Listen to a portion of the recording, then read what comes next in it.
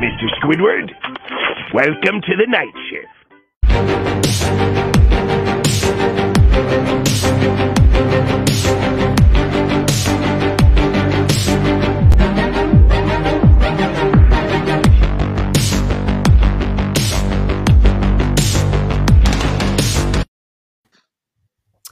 And hello again, everybody, and welcome into another edition of the MI6 Sports Network's late night sports talk show. That, of course, folks, is The Night Shift, being joined by a full house of MI6 hosts. And, of course, folks, yours truly, Cal McClure from the home studios here in San Diego, joined as usual by the fellow late night sports talk show host here on the network. Of course, Isaiah Leung from the home studio in Fremont, California, and also folks joining us as well as our executive producer, Shareable Stephen Wang, and our good buddy, John Alcorn, also joining us on this Sunday night, December 6th, 2020. Isaiah, good to see you, man. Welcome to the shift, buddy. How are you doing tonight? Callan, John, Stephen, great to be back with you guys once again. You know, today, it's been a very bittersweet day because in the morning, you know, everything just went my way. The 49ers, you know, my team up, like you guys see up there, they needed the Rams to beat the Cardinals. They needed the Vikings to lose to the Jaguars. They needed the Bears to lose. Yeah, they needed the Bears to lose to the Lions, and they got two out of those three things to happen. The Bears choked to the Lions, and then the Rams, they beat the Cardinals. So now if San Francisco wins on Monday, they are going to be tied, or they're going to be in a three-way tie for the final playoff spot in the NFC. It was a bit greedy to try to expect Minnesota to win, but hey, you know, Minnesota, they went to overtime against Jacksonville. It was a pretty good game, came down to the wire, so props go to Minnesota. But Callan, the tide turned at night. And what I'm talking about is in that Sunday night football game, me and Steven are battling it out, you know, in a playing game for the final playoff berth in our fantasy football league. Whoever wins gets in, whoever loses is out of the playoffs. And we've been talking a lot of trash this entire week between me and him. And I'm telling you guys right now, Stephen Wang is the luckiest human being on the face of the earth, because this man right here, someone put the camera on Stephen, that man right there, he had like a bunch of players play and they all underperformed, and I have the better team than him, and Tyreek Hill was supposed to get 25 fantasy points before the day started. He was projected to get 25 fantasy points. And what happens, ladies and gentlemen, is Tyreek Hill had 3 surefire touchdowns, all called back. Number 1, Patrick Mahomes.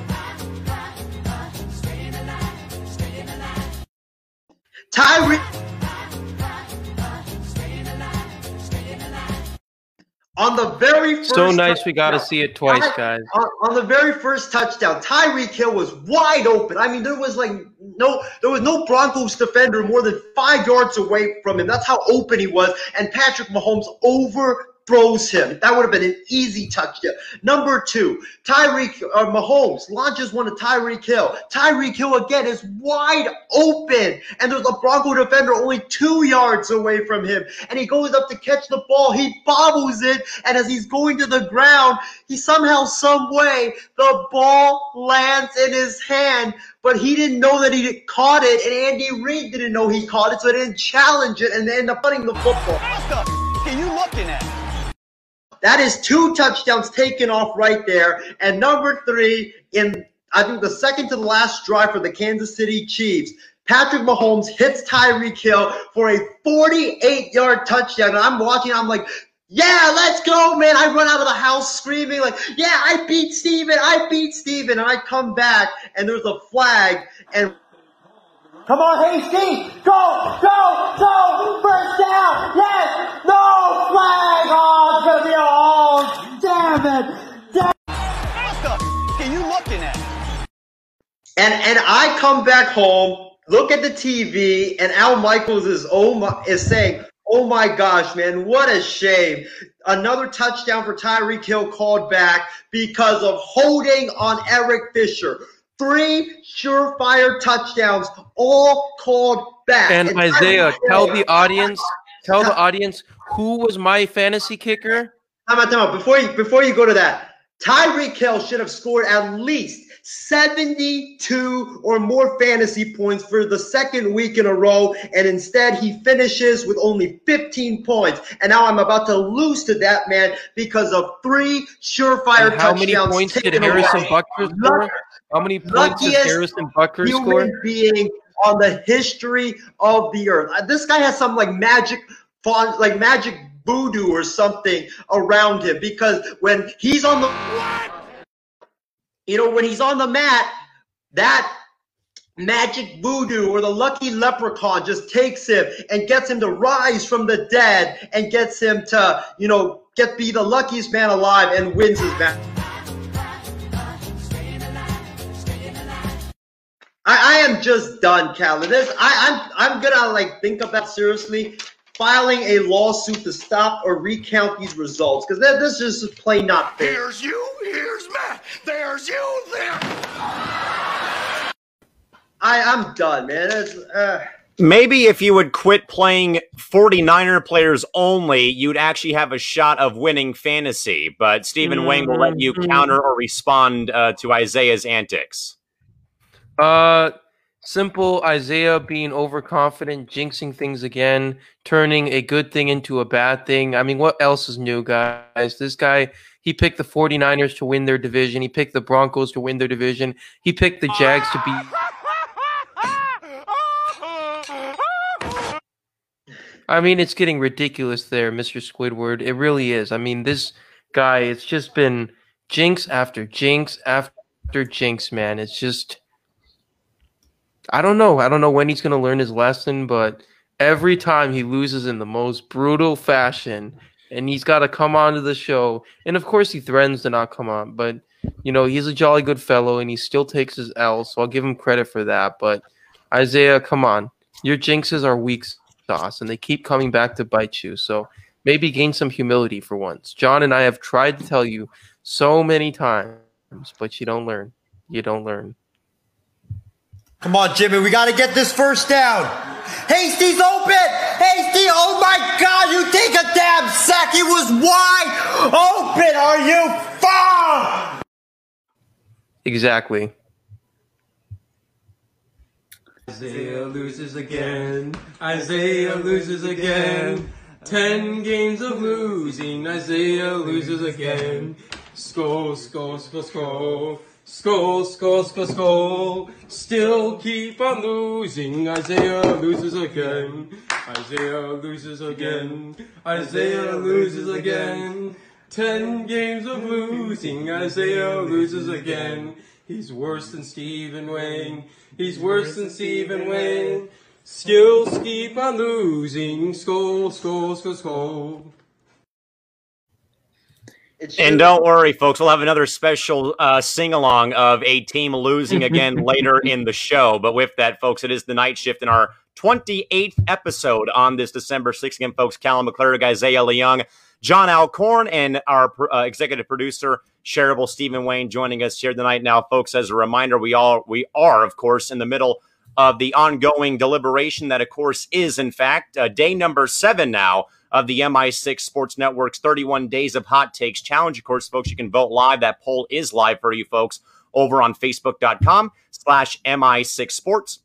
Tonight, folks, you're voting for either tonight's hot take is from our good buddy Shree, who wrote in saying that Tua Tagovailoa, the quarterback for the Dolphins, is essentially Johnny Manziel 2.0, but without the character issues on and off the field, against a moment that we have played for you folks recently more so here.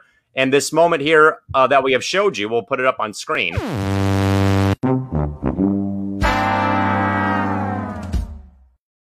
That, of course, folks, was the infamous moment when Isaiah had interrupted Stephen's take back in July of this year on the first program we hosted of Wild Sports Talk right here on the MI6 Sports Network, where John and I left the set because the reason why, though, was Lamar Jackson was ranked the #1 player in the top 100 before the season had started. And we even said if he was ranked #1, we'd leave the set. And sure enough, that, of course, comes to fruition. So you're voting for either Shree or a two-man show of John and myself for this round of the Hot Takes Challenge. Plenty of comments, guys, already rolling in, and we're 10 minutes into the program. We haven't talked about one single game yet, but we have plenty of comments, though, guys, rolling in. First and foremost, Christy Wilson writing in saying hello to everybody, and things are getting wild in the NFC West. We'll have more about that, of course, later in the show. Also, our good man, Casey King, writes in, good evening, guys, from the office man cave. Great sports day for him as the Rams and Trojans all got nice wins today. James Gonzalez also writes in on the Sunday saying hello to everybody as well. And Christy writes in about Isaiah's rant, magic voodoo. Laughing face emoji. Also as well, the network writes into Isaiah, how's that feeling of making the playoffs in fantasy football? Oh, wait. Then again, Isaiah, there is fantasy basketball in a couple weeks, but even then, though, you're probably going to screw that up somehow with who you draft number 1 overall. He wants to do what his 49ers did. And also, as well, Chardol writes into Steven that he should be happy that the Vikes won today. Ryan Schreiner grills Isaiah that he is the Bill Gates level of rich in the L's department, bringing the hammer. And also, Casey writes in, Isaiah may be worse than his boy Higgins. And no, Isaiah, it is not Higgins diapers. They are called Huggies, not Higgins, per what happened.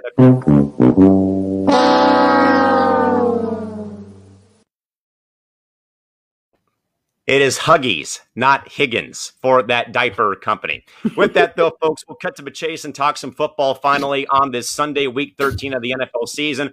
First and foremost, guys, it is the Browns and the Titans today from down there in Nashville at Nissan Stadium. And this game, guys, surprisingly, was over at halftime. 41-35, Cleveland clinches their first winning record in quite some time and also guarantees a winning record and also sit at right now 9-3 on the season. While the Titans came out slow and got clobbered by the Browns on this Sunday.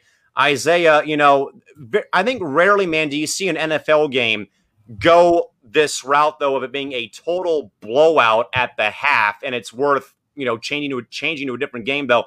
But the Browns, though, man, had their way basically all day with Tennessee, and I don't think, man, we've seen the Titans really, I think, pushed around like this. It's more so them on offense pushing other teams around, though. But man, oh man, Kevin Stefanski, I think, though, Isaiah, with every passing game and every victory, is getting more and more votes in my mind for Coach of the Year. And again, this game well over at the half. The Titans scores made this game a wee bit interesting towards the end, though. But Isaiah, the Browns, though, solidify a winning record, I believe, for the first time since 2007. Might be wrong on that stat, though.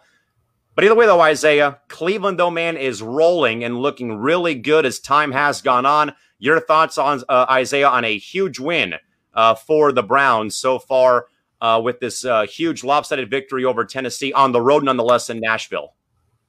Well, first of all, I want to congratulate my guy Ryan Schreiner and Miro Ruzic and Mitch Heller and their Cleveland Browns on finally securing a winning record for the first time in over 13 years. You know, it's been a long time for the Cleveland Browns. The Cleveland Browns have been the laughingstock of football for the last 10 years.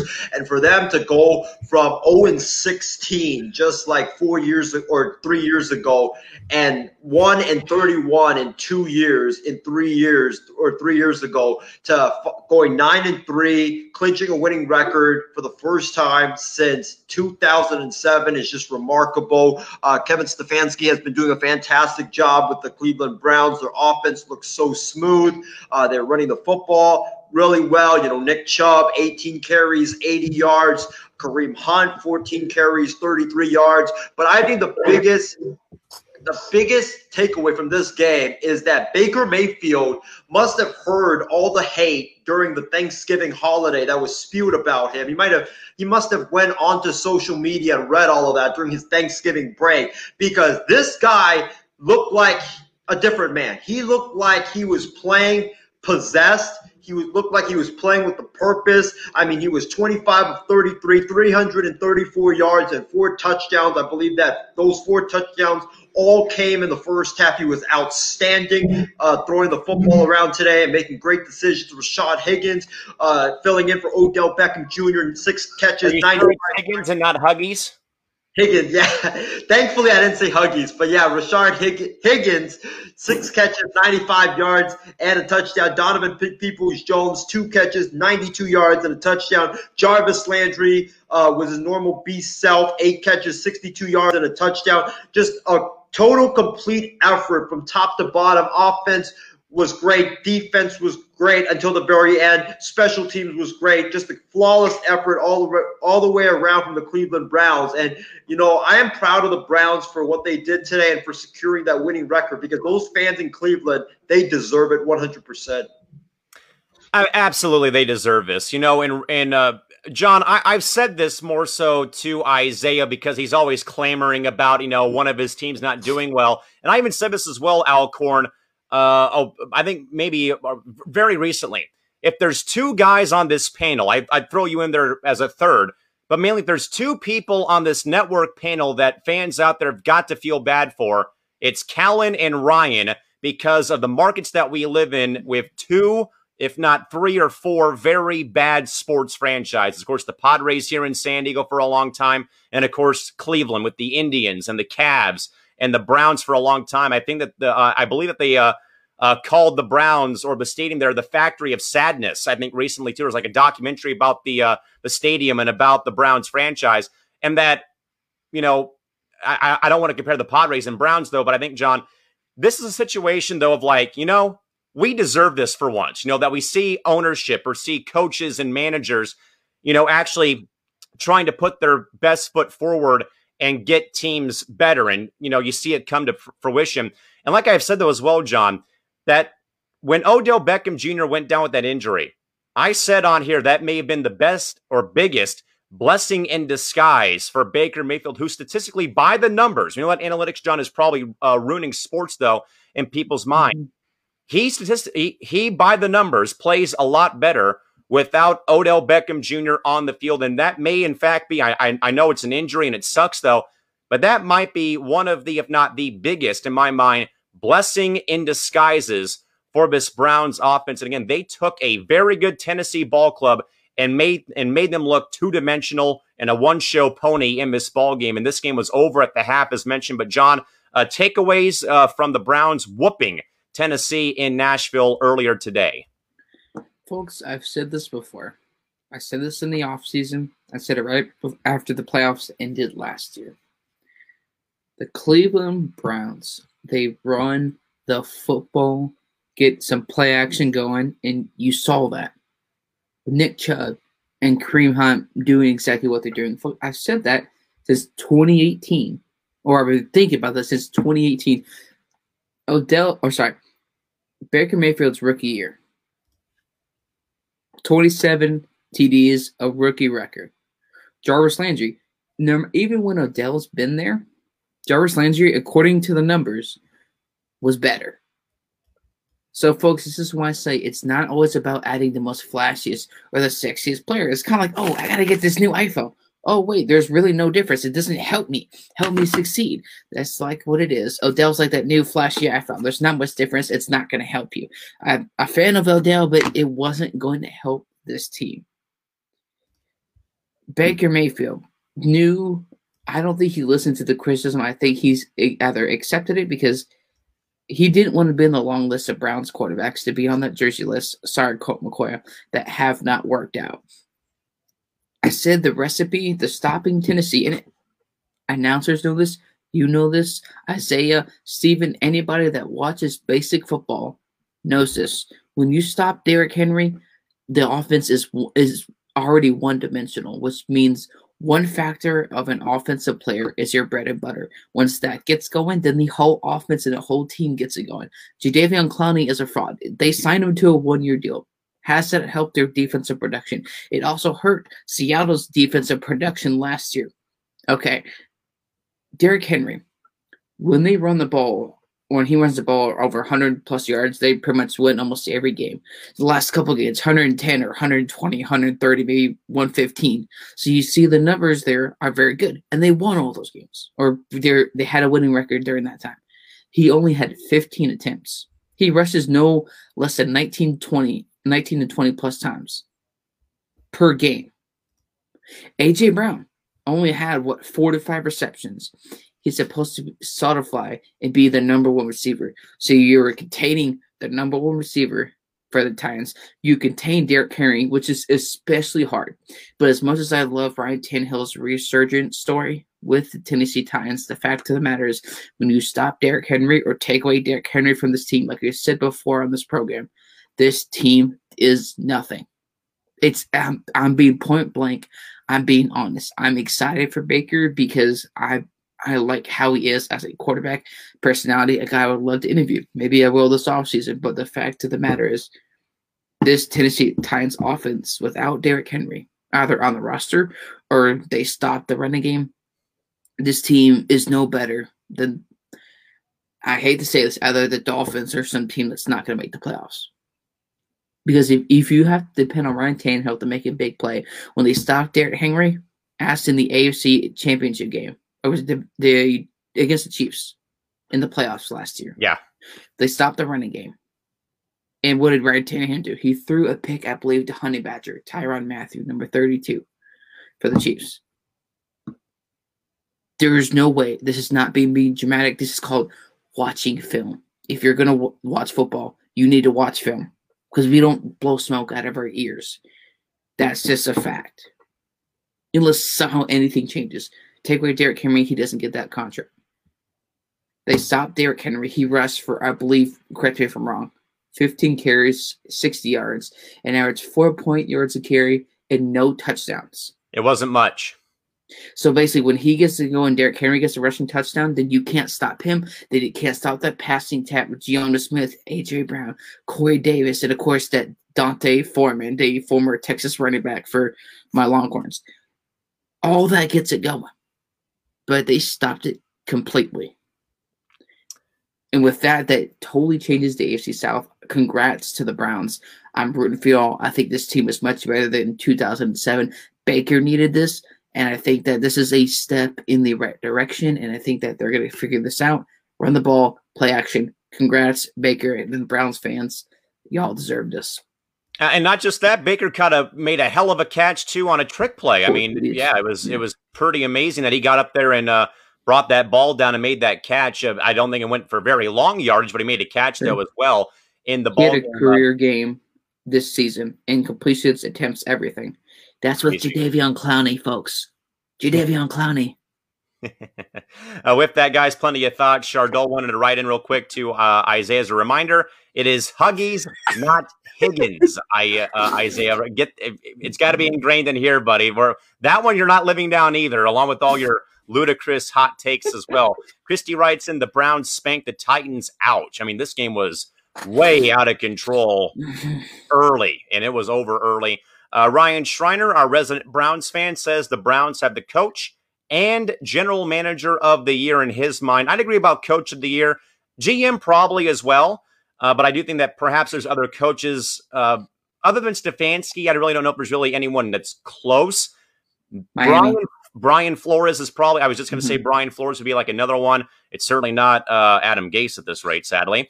James Gonzalez also writes, I was thinking that a bunch of Titan players get hurt or something. Congrats to those long-suffering Browns fans. More to come. Let's call it the Jadeveon Clowney effect. I'm sorry. It happened with Seattle. Look at the numbers.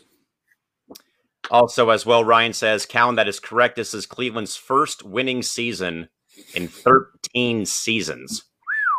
Yikes. Now, that was like the Padres having like their first playoff berth in 14 years. So we're right there with you, Ryan. We're getting close, buddy.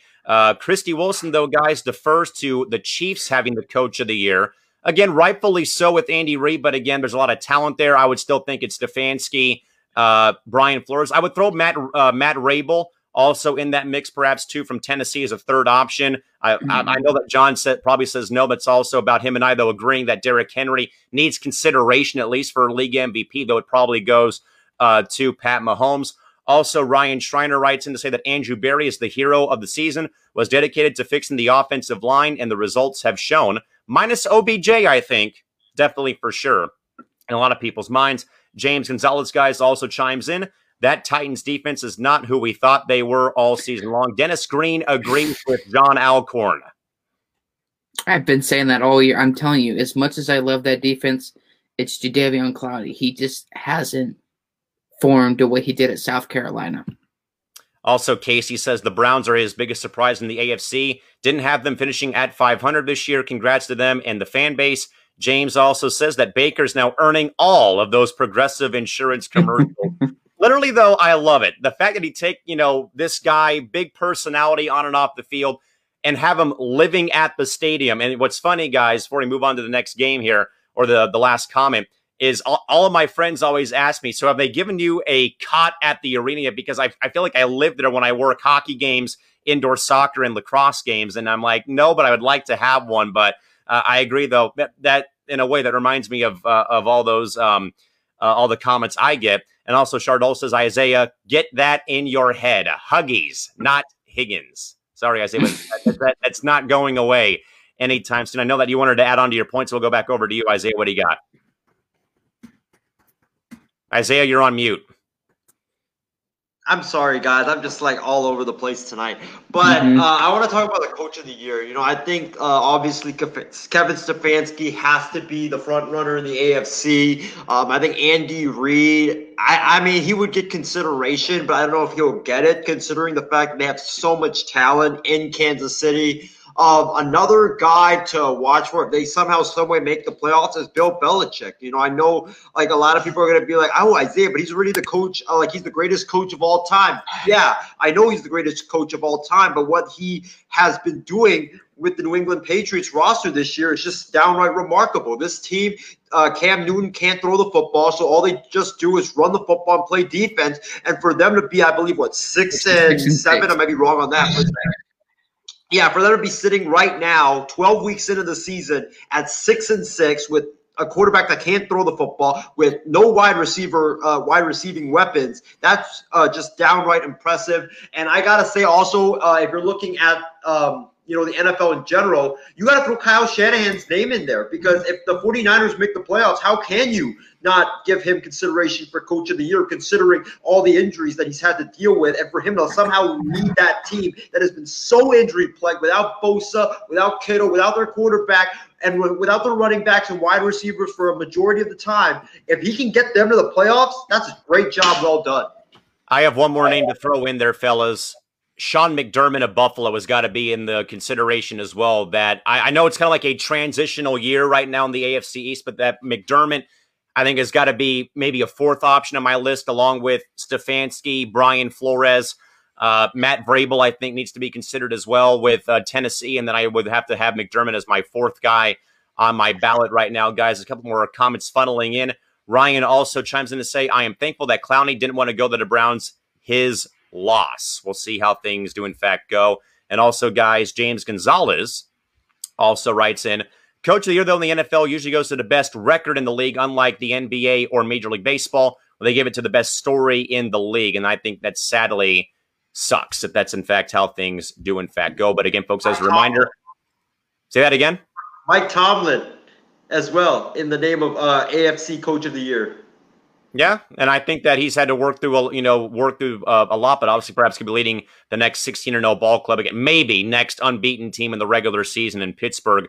But again, folks, as a reminder, you can visit facebook.com/MI6 Sports and cast your votes for the ongoing day. That is day 7 right now of our network 31 Days of Hot Takes Challenge. Again, it's either Shri saying that Johnny Manziel or that Tua is Johnny Manziel 2.0, but without the character issues, against me and John Mathis leaving the set when Isaiah declared that it was Lamar Jackson ranked number 1 in the preseason top 100 players list.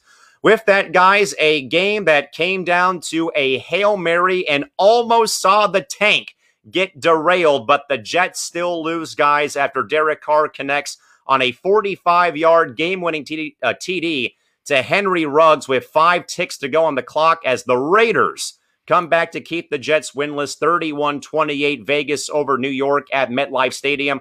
Isaiah, talk about some twists and turns, peaks and valleys, and a roller coaster of emotion, man, over the final 5 minutes and 40 seconds. We see the Jets go ahead again with a rushing touchdown on the goal line. The Raiders turn the ball over on 4th down in Jets territory, get the ball back, drive down the field.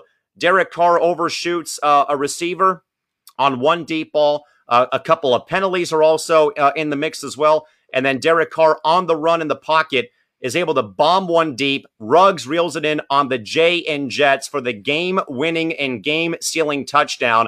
The Jets almost won this ball game, but sadly, Isaiah, almost does not count, and nor do moral victories. Isaiah, your final thoughts on this ball game as the Raiders keep the Jets winless on the season.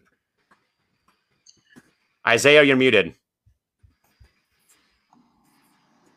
Do you guys got me? All right. So my reaction to this game is, first of all, John Gruden needs to send Adam Gase and the entire Jets organization 500 gift baskets for helping them save their season. I mean, that was like the most luckiest thing besides Steven getting Tyreek Hill from me to drop 3 touchdown passes. That was like the most luckiest thing I've ever seen in my life. The Raiders...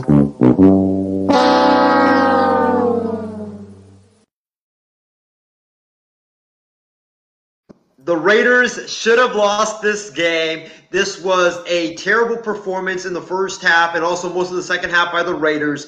But they only won this game because of the most dumbest play call on defense from Greg Williams in the history of the NFL. You talk about, I believe it's like 2nd and 10 from the 50. The Raiders have the football, and I think there's like, John Callan, correct me if I'm wrong on this, I think there was 30 or no, I think there was like 24 seconds left, something like that. Yeah. It was like, very little time. And every coach, whether you're coaching high school, whether you're coaching Pee Wee football, whether you're coaching college, or whether you're coaching in the NFL. Or you're playing Madden. Yes. Everybody knows in the NFL, or everybody knows when you're doing in that situation, you do not blitz. You play prevent defense, because you know that the opposing team is going to try to go deep because they need a touchdown to win that football game. But what does Greg Williams do? He calls an all-out blitz, leaving the corner one-on-one with perhaps one of the fastest wide receivers in the NFL, and Henry Ruggs. And Henry Ruggs just speeds past him into the end zone. Derek Carr finds him wide open, touchdown, ball game. It was just an embarrassment. Adam Gase needs to be fired. Greg Williams needs to be fired. And you know what? I'm going to take it a step further. The entire Jets organization needs to be investigated for purposely tanking and throwing football games. If you look at all the analysts, right, from CBS, Fox, that talked about this game afterwards, all of them were like, why would you call the all-out blitz on that play? Everybody knows you don't call an all-out blitz on that play. And the Jets, they called an all-out blitz, and they lost the game. And, you know, they still have that shot at Trevor Lawrence. You know, John, I do think that probably there's maybe some scrutiny about this game, but more so I don't buy into the whole tomfoolery about, you know, teams or a team like the Jets. We already know if they're going down the drain as is, and I think they're on track to be 0-16. They may, perhaps, I doubt it, they'll have a chance to maybe win their final game of the year versus New England, but I highly doubt that now. But more so that this game, though, but more so I've seen this, I think, maybe recently, and kind of picked up on this, though, with a couple of games I'd seen maybe with other teams I've watched, maybe in college or the pros, though.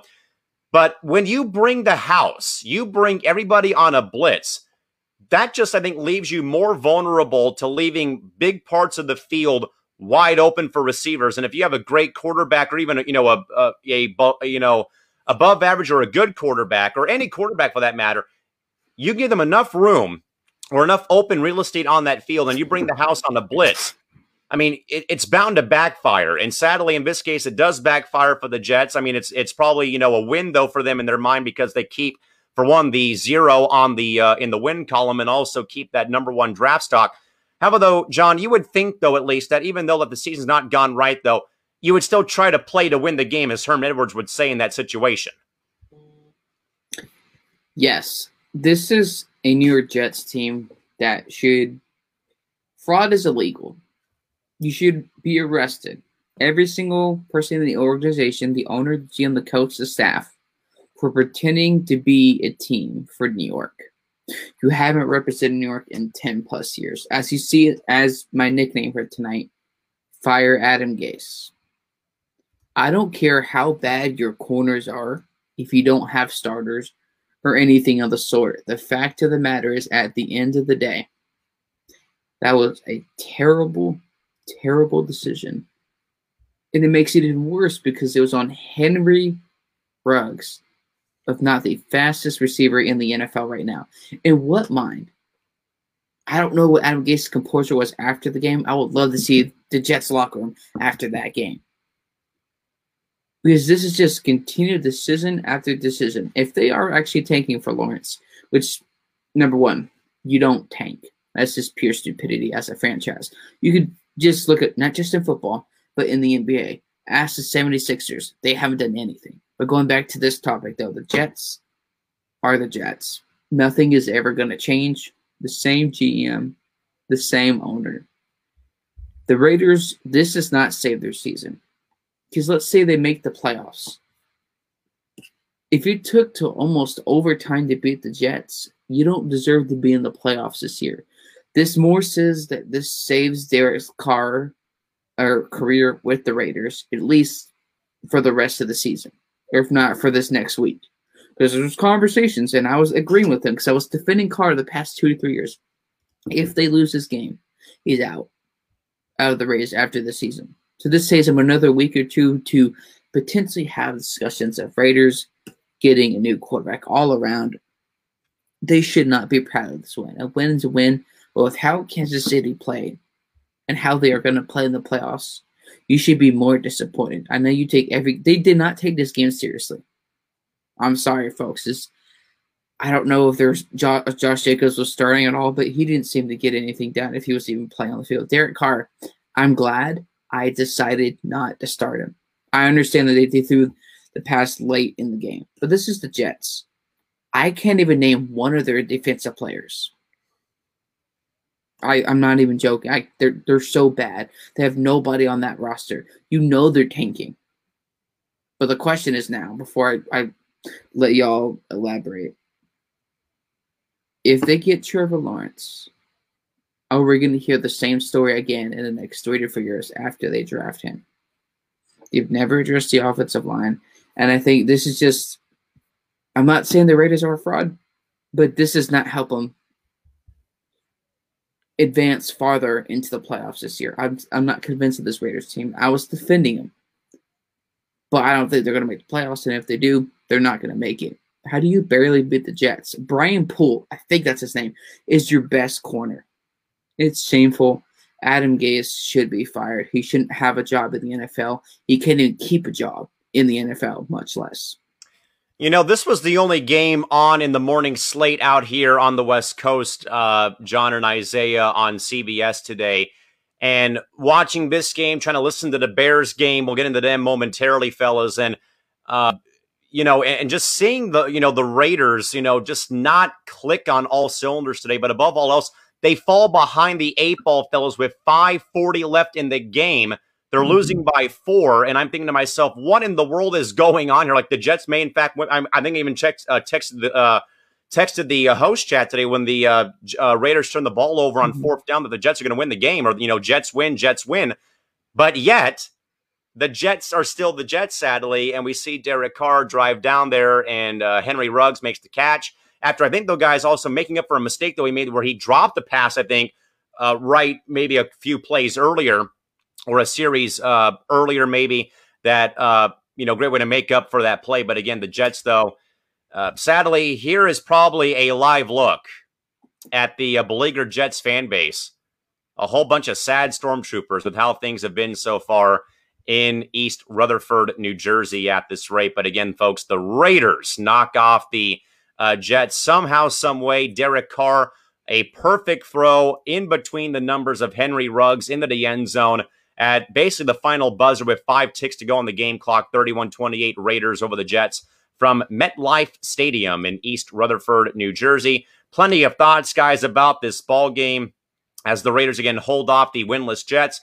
James Gonzalez, our resident Raider fan, says, I was so disappointed in my Raiders all game long, which is never a surprise. They got so lucky. again. More so luck today than any other game probably so far on the season. James also says, thank goodness for Greg Williams sending out the all-out blitz on that pass to Ruggs. As I said, though, guys, when you bring the house, though, and you blitz everybody, it just leaves way too many gaping holes that exposes the defense. And that right there is one that the Jets will not live down. Casey with plenty of thoughts here. The Jets are definitely a bunch of Higgins, Isaiah, and have been Higgins, Isaiah, since they left Shea Stadium. Like I said before, they need to move back to Flushing and build the new stadium next to Citi Field where the Mets play. They're cursed. And yeah, the Raiders were very lucky. Their defense is pathetic. Derek Carr saved their skin in the end of this ball game. Definitely so, but more so I think it's more about the Jets bringing everybody to blitz to close out the game. James says, well, at least the Jets didn't mess with their prime draft position. And also Casey says, shocked or surprised that Greg Williams still has a job as the coordinator, but only leave it to the Jets to give him a shot yet again. And also Christy writes him, the Jets just flat out suck and need a complete overhaul as well. Ryan Schreiner chimes in. The Jets coaching staff got a call from the front office that they didn't want to miss out on the top overall pick. Okay, now let me say this. Even if they finish with one win, wouldn't they still hold the number one pick regardless? Yep. So even if they would have won the game, who cares? Isaiah, you're muted. They don't have that many more losses like the 49ers, but I don't believe so, because if I read correctly, the Jaguars actually, if they both finish with one win, the Jaguars would take the number one pick over the Jets because they have like the better strength of schedule or whatever type. So there you go. Jacksonville also having a one win on their record. Also, Casey says Adam Gase is definitely should have been fired as well, and he will not be the next head coach of the USC Trojans. Come on, USC, you know you won it. Yeah, you know you won it, Georgia. You know you won it. Let's go, baby. Also, as well, Christy Wilson says, tanking sucks regardless of the sport. Again, like John said, ask the Trust the Process 76ers about that again. And I believe that the Sixers, have the worst all-time record in the NBA for a single season. If someone could look this up for me, I believe that they went 9-73 or 8-74 back in like 1972 or 73. But sometime back in the 70s, so the Sixers literally won 8 or 9 games and had like 70-plus losses pre the Trust the Process era came around.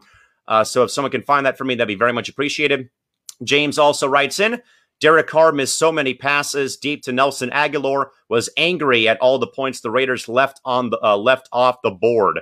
You know, and Aguilar's looked a lot better with the Raiders, more so in my mind, so we'll see how things go. Also, Casey says the Jets will screw up their draft pick like they usually do. They're not the Knicks. I think they'll be okay. Also, James says that, yes, Josh Jacobs was out, and it showed how much they need him or needed him in general.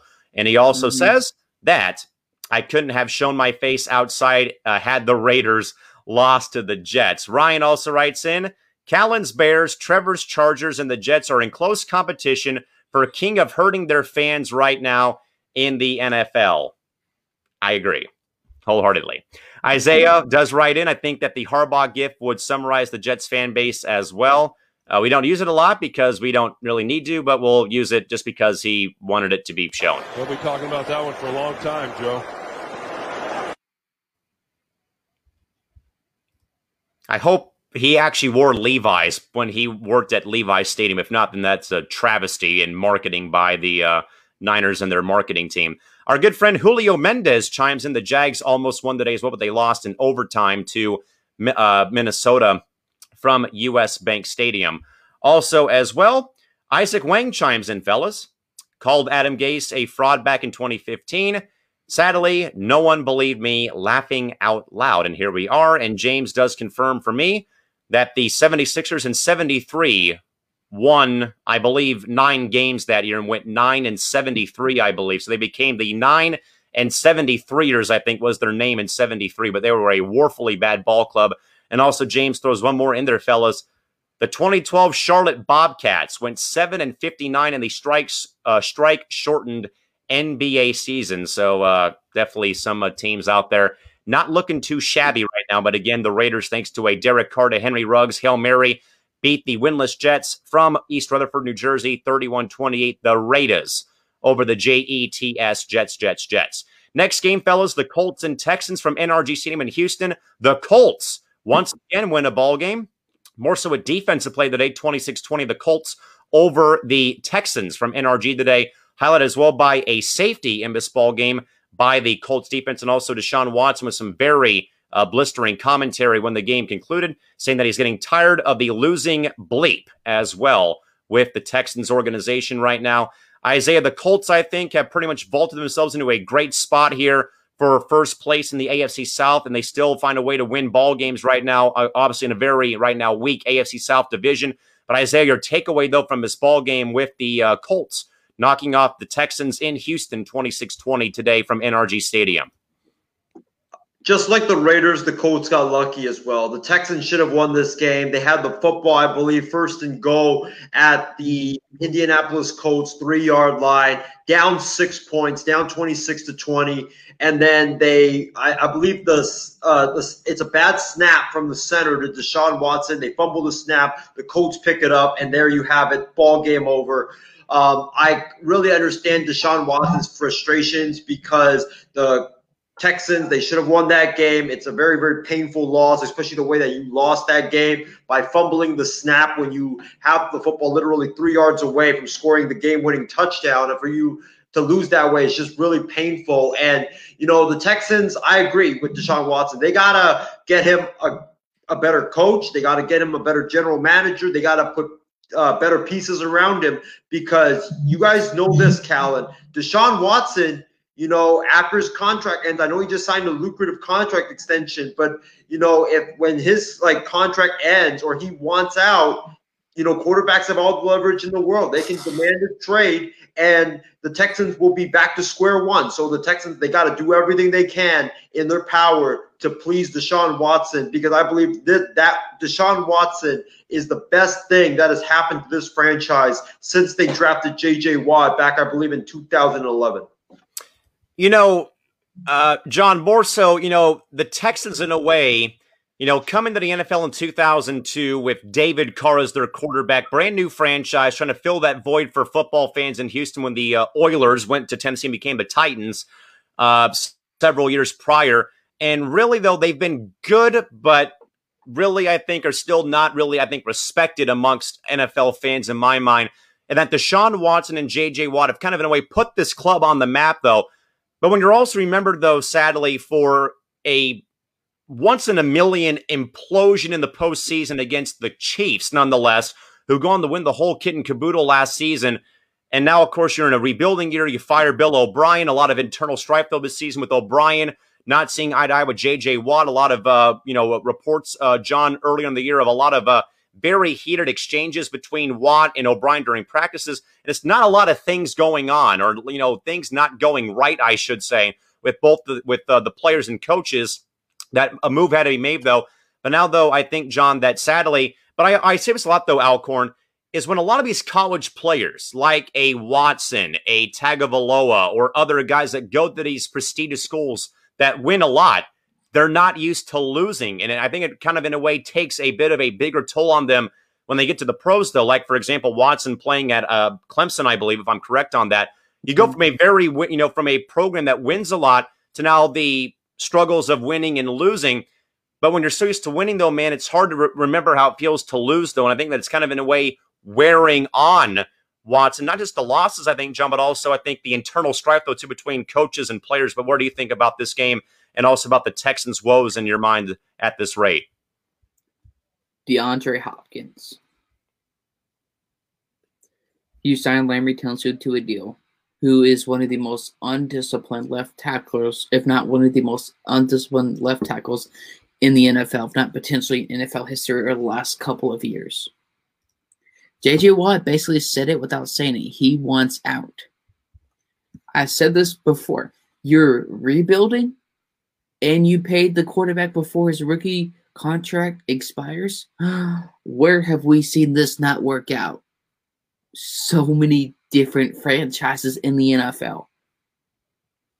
Folks, Deshaun Watson deserved to get paid. He had 15 TDs, 0 picks. These last 8, 9 plus whatever. He's playing phenomenal. DeAndre Hopkins. You had comments about him. You continuously go on through the offseason. We know he doesn't have the leadership. Despite them winning the division, despite with Vince Young not working out or any other Jake Locker, any of those guys have maybe 2 playoff wins, if even that, despite all those divisional wins. Folks, the Texans are a joke of an organization. They're not respected. I like Deshaun Watson as a player when he beat Alabama in the championship game in the last TD pass, I believe, to Hunter Renfrow. I might be wrong on that one, against Alabama. Right at the end of the game, too. Exactly. That's what I'm – yeah, it was Hunter Renfrow. But basically, Deshaun Watson, I said this to my cousin. He's not going to finish his career or that contract with Houston. If J.J. Watt goes out, like he's saying, or not without saying it, Deshaun Watson's out. You don't have the weapons. DeAndre, and I know we keep going back to this, but this is part of the route. You pay Larry Tunsil. You know he's not disciplined. You can't protect the quarterback. You trade away his best receiving weapon for, guess what? Brandon Cooks has had 3 to 4 concussions in his career. Guess how many times he's been traded? 3 to 4 times. Because guess what? Concussions. And the Rams still owe him money. And he was evaluated for, guess what? A potential concussion. I'm glad he didn't have that. I don't wish D-health on nobody. But that's the same thing again in his whole career. Duke Johnson, David Johnson only got like 10 points in fantasy. At some point, this Texans, the GM, I don't know who the GM is or how long he's been there. He needs to be fired. I know we've talked about that already a lot on this segment of the show.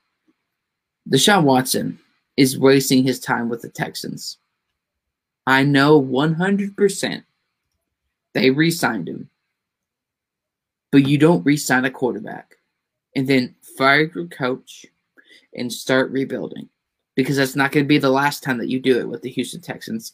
Even the Texans at their best, they've never had a franchise quarterback. Matt Schaub wasn't the guy. David Carr did not work out. Not necessarily his fault because he kept continuously to get hit again and again.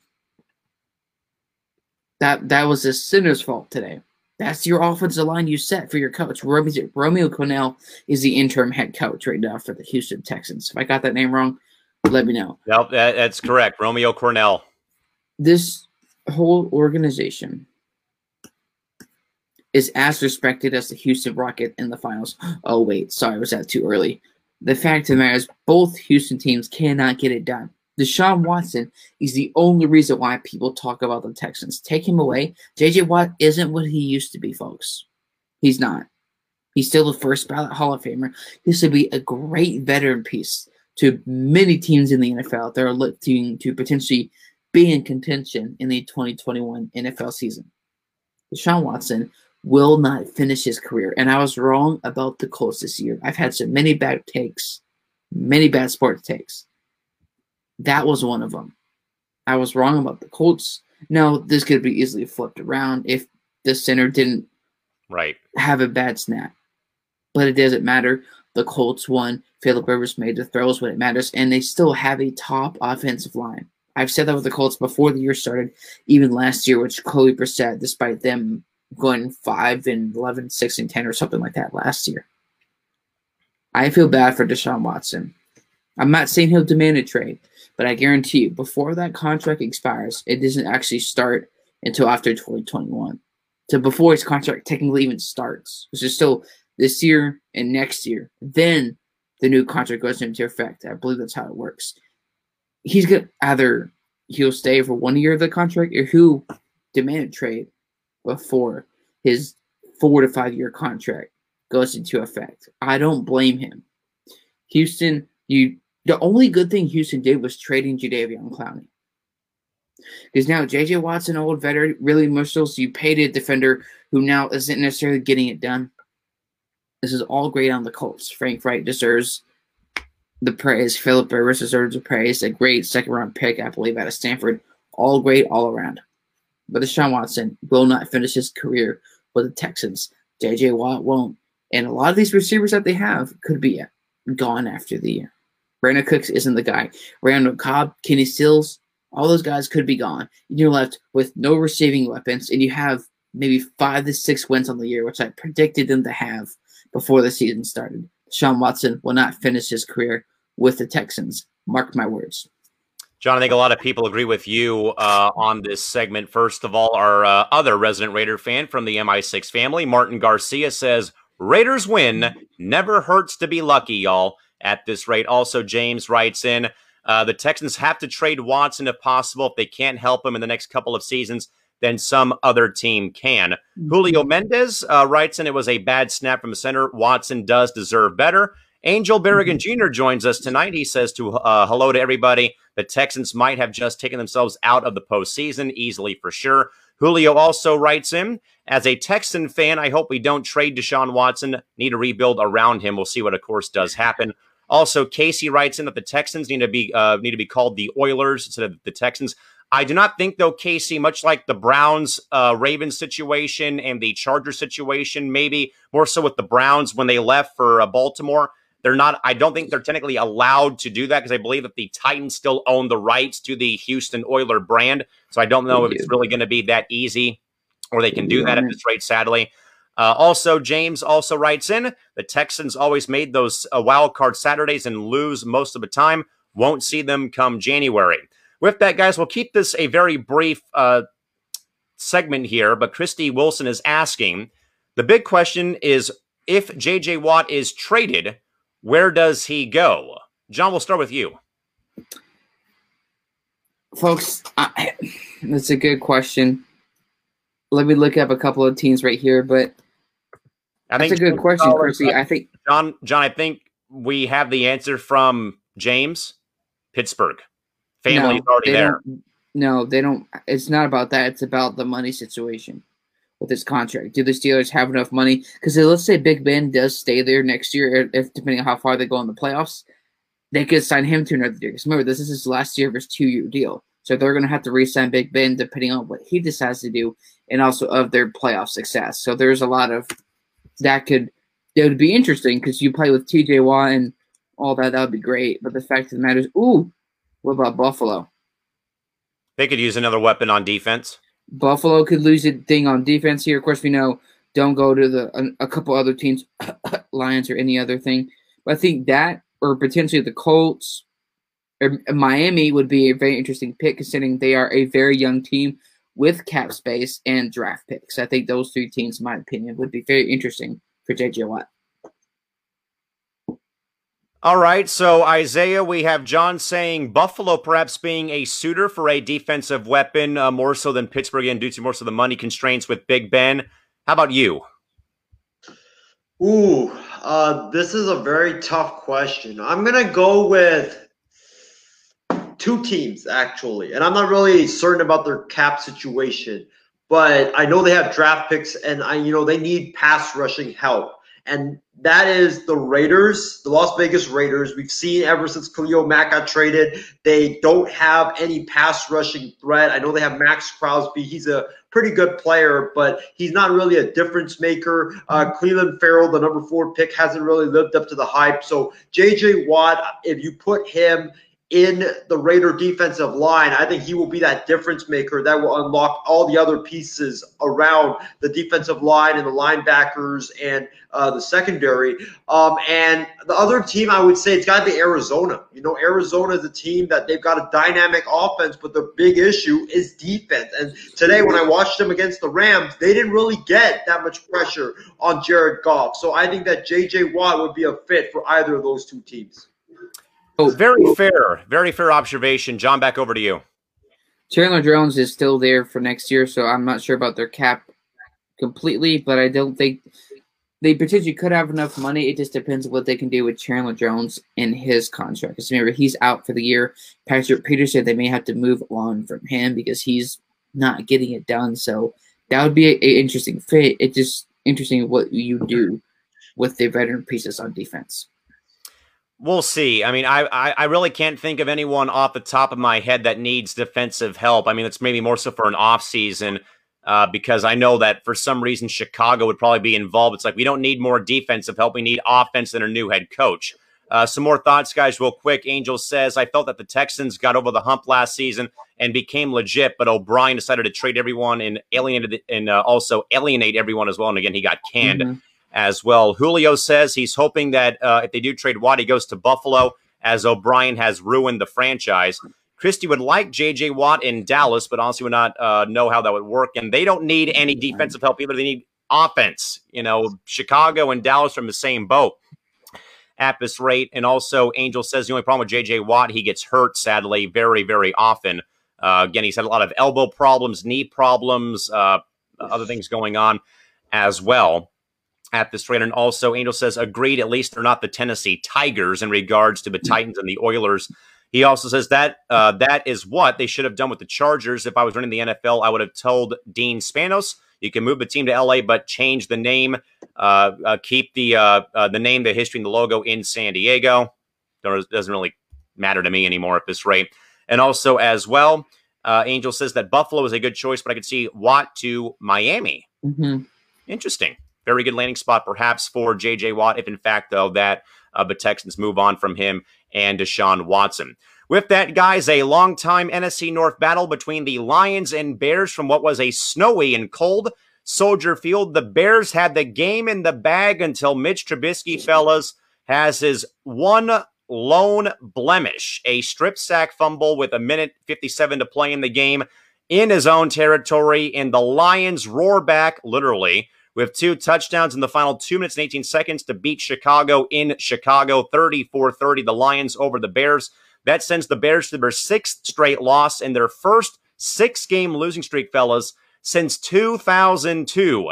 In perspective, the Bears played that entire season at Memorial Stadium, the home of the University of Illinois Fighting Illini, due to the renovations being done at that time for Soldier Field. And sadly, guys, nothing new with Chicago. However, though, probably in my mind, they're probably their most complete offensive game.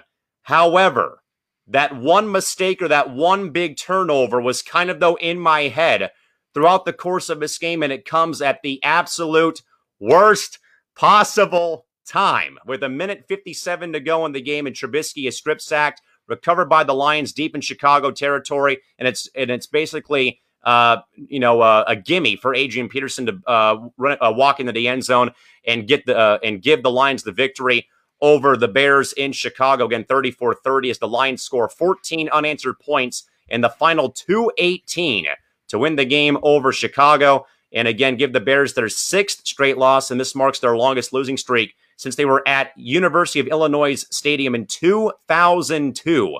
As they were talking about a long time ago, and sadly, the woes, though, man, from this Bears team continue. But again, though, like I said, though, probably, though, if there's one positive, minus Trubisky's blunder towards the end, probably Chicago's most complete offensive game.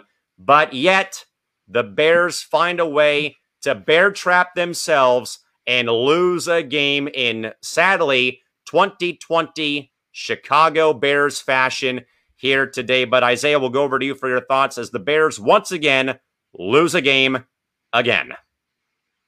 Isaiah, you're muted.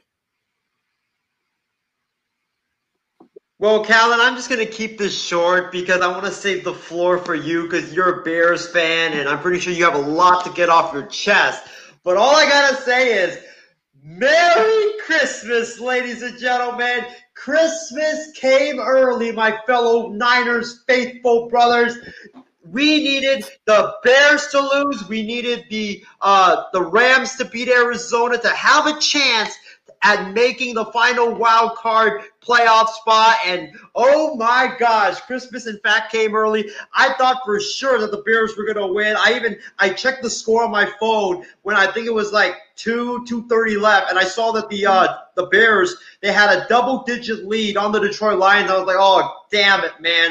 The Niners are going to be they're going to be, I believe, tied with the Bears once again, and the Bears are probably going to be ahead of us because they have a tiebreaker.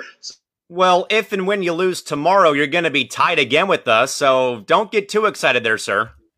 Well, Callan, I'm just out here celebrating because, this was a miracle. I didn't expect the Bears to choke this game away, but when it's just the typical Bears, man. Normally, the defense shows up, but the offense doesn't show up. This time, however, it was the defense. It was the defense that doesn't show up and the offense that shows up. So I don't know what to say anymore with the Bears. Matt Nagy needs to be fired. Ryan Pace needs to go. The Bears need to have a house cleaning. But I'm just really happy right now because this Bears loss means that the 49ers, if they beat Buffalo on Monday night, the 49ers will be tied for that final spot in the NFC playoffs. And I am feeling so great right now. Again, if and when you can beat Buffalo on Monday. Otherwise, you're right back on the couch with me at 5-7. But more so, I will have to disagree, though, John, with Isaiah about today's game because both sides of the ball played great until the turnover happens, again, at the last or worst possible time with this happening. Under 2 minutes left. You still have, a very microscopic lead at that time. But it comes, though, deep in your own territory, and also that basically that happens, and right then and there, the game is gone by the wayside when that happens. But I would probably have to dispute, though, the whole argument, though, about the defense not being there. This, like I said, that was probably more so for the Bears' offensive psyche, at least, was probably their first complete game played minus the turnover. But again, it's 2020, and the Bears find a way to once again shoot themselves in the foot, John, and lose a game in typical Chicago Bears fashion. So, yes, I'm upset about the loss and then blowing the lead, though. But at the same time, if there's positives, this, I think, looked like a very good showing from this Bears offense. Montgomery in the running game looking great. He had 2 touchdowns in the first half. The Bears, I think, had 3 rushing touchdowns in the first half. And again, it's been a very big microcosm due to, again, Tariq Cohen being out for the season. He got hurt, I think, early in the year with a torn ACL. And that Montgomery played great. Cordero Patterson played great. However, though, sadly, Allen Robinson also is probably the scapegoat, along with Trubisky, for him going out of bounds a yard short. And the Bears cannot get convert on 4th one to keep the drive alive, though, late in the game. And that, of course, is what also crushes Chicago here today. But, John, your thoughts about the Bears, for one, imploding, but also as well how their offense, perhaps, sadly, maybe not, turning some type of very small corner. But, again, it is what it is. Is Matt Nagy trying to get fired? Like, folks, let's be brutally honest about that. Is Matt Nagy trying to get fired? Because if that is the case, here's your pink slip. Here's your job. You can leave. They're wasting Khalil Mack's prime years. I don't want to hear no conversations this offseason about, oh, did the Bears waste time trading for Khalil Mack, 2 first-round picks? Oh, my gosh. This is the same Bears team the year before. Got Mike Glennon on a 3-year deal and had Mark Sanchez on the same quarterback roster with Victor Cruz, but couldn't make the final roster. Matt Nagy, you don't deserve to be a coach in the NFL. Think about this, though. 2018, they were a team, a great team. It's too late to do it now because you're about to miss the playoffs. But what could you have done different now? Look at what you did then. Obviously not the same kind of plays. Defenses figure it out. But Matt Nagy is not going to be there next year. They have great defense. 2 to 3 of those defensive players are firmly on my Denver Broncos, but Peyton Manning was the quarterback before the dismantle of my Broncos, and you would think the dismantle for them is still happening. Chicago is a team, if they're not careful, they could not continue not to contend for 10-plus years. Because let's say Jordan Love is the future for the Packers. Let's say Minnesota does draft a young quarterback. Detroit moves on from Matthew Stafford. They get a new quarterback. They're in trouble. I want them to succeed because I've seen players from Jared Allen get it done. Jay Cutler was also on your team. He wasn't a good quarterback. Brandon Marshall finally said that last year. I feel bad for you, Callan, and I mean this in the most sincere way, though, because that defense, I don't want y'all to blame that defense for how bad they're playing. Isaiah blamed no, not you, but like on it, but no way. Offensive production does not match the defensive production. It's been that way. I said that last year on my show when I first started this podcast. Again, don't listen to my first one. I would pay you not to. The point is, the offensive production is like the worst blend of ice cream. It's like butter pecan. It's bland. It's dry. It looks okay, but don't eat it. But don't believe in the Chicago Bears offense. There was no reason why you should have traded for Nick Foles. Even with Trubisky, who was a bust, even his numbers, 13 games if so started in college, completion percentage was down. Same thing in his career, down. He's not a leader. Neither is Matt Nagy. I don't want to hear excuses. If the Patriots, well, we'll talk about that later. Chicago, you're done. Matt Nagy, new coach. But for Detroit, the first game without Matt Patricia, what does Matthew Stafford do in his first game? 400 yards, 3 TDs, I believe, without one of his starting receivers playing. Correct me if I'm wrong. DeAndre Swift did not play today. That is correct. Exactly. So one of your star players was out, and you have completed 64% of your passes. And if I remember looking at the numbers really on top of my head, it was a top 5 game for him this year.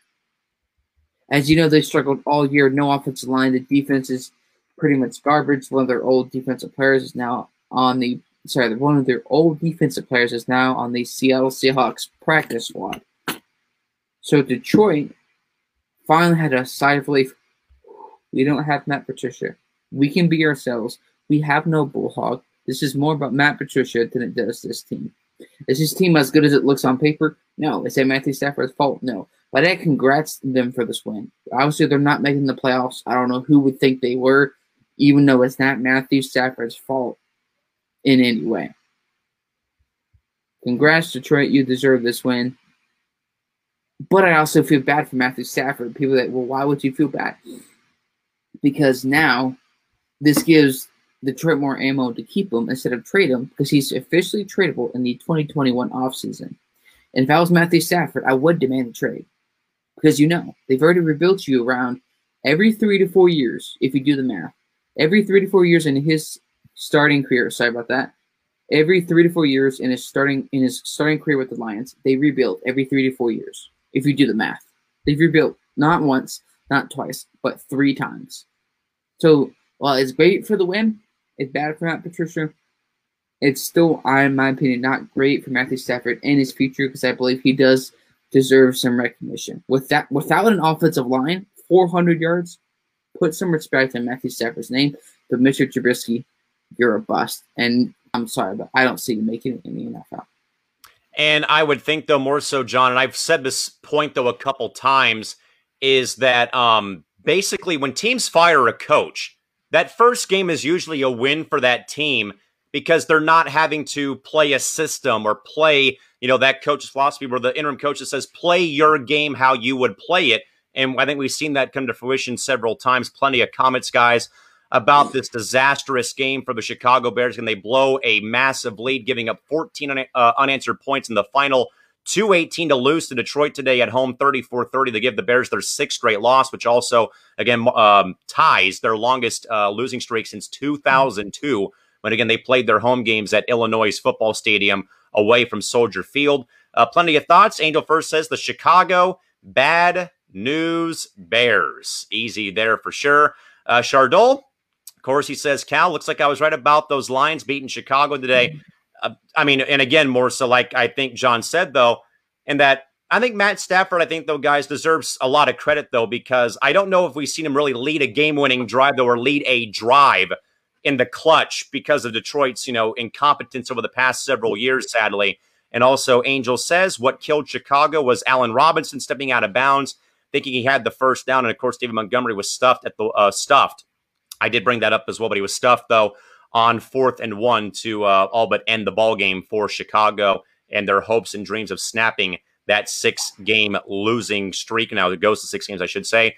Isaac also says, sorry, Cal, but hey, the Raiders and Niners thank you for both Max Crosby and George Kittle, respectfully. You're welcome. If that includes you Venmoing me money for the holidays, I'll take it too. No, I will not. Angel also says thank you to the Lions, and also Isaac says that Isaiah should celebrate that the Niners stole Kittle via the Trubisky trade. And also, as well, Angel says after the way that the Bears lost, would not be surprised if Nagy gets canned before the end of the year. I think he's going to ride out the ship, sadly, and be a part of his ball club for the remainder of the season. Again, like I've said, though, I know that people don't want to blame ownership, but with how we have seen Mama Bear Hollis and her incompetence, and also with the family's incompetence, bringing in the wrong guys that don't fit the puzzle, it's inevitable that probably Nagy will stay longer than his time in Chicago. And also, Christy Wilson says that Matt Nagy has to go. No doubt in my mind. If you folks check out my Twitter timeline today and you see the Twitter thread and all the retweets from Matt Forte, former Bears running back, and other writers in Chicago, I think, guys, even Matt Forte said it best here. The Bears fire Lovie Smith after a 10-win season.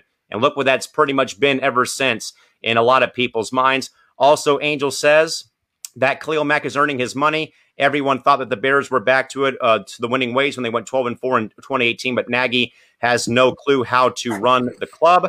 James also says, I understand, though, why the Bears traded for Foles, tried to catch lightning in a bottle, and it didn't work. Time to clean house and move on in Chicago.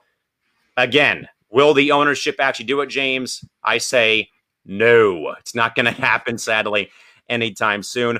Also, Angel says, had Megatron stayed and didn't retire, the Lions would have been at best a wild card, maybe. Probably not, though.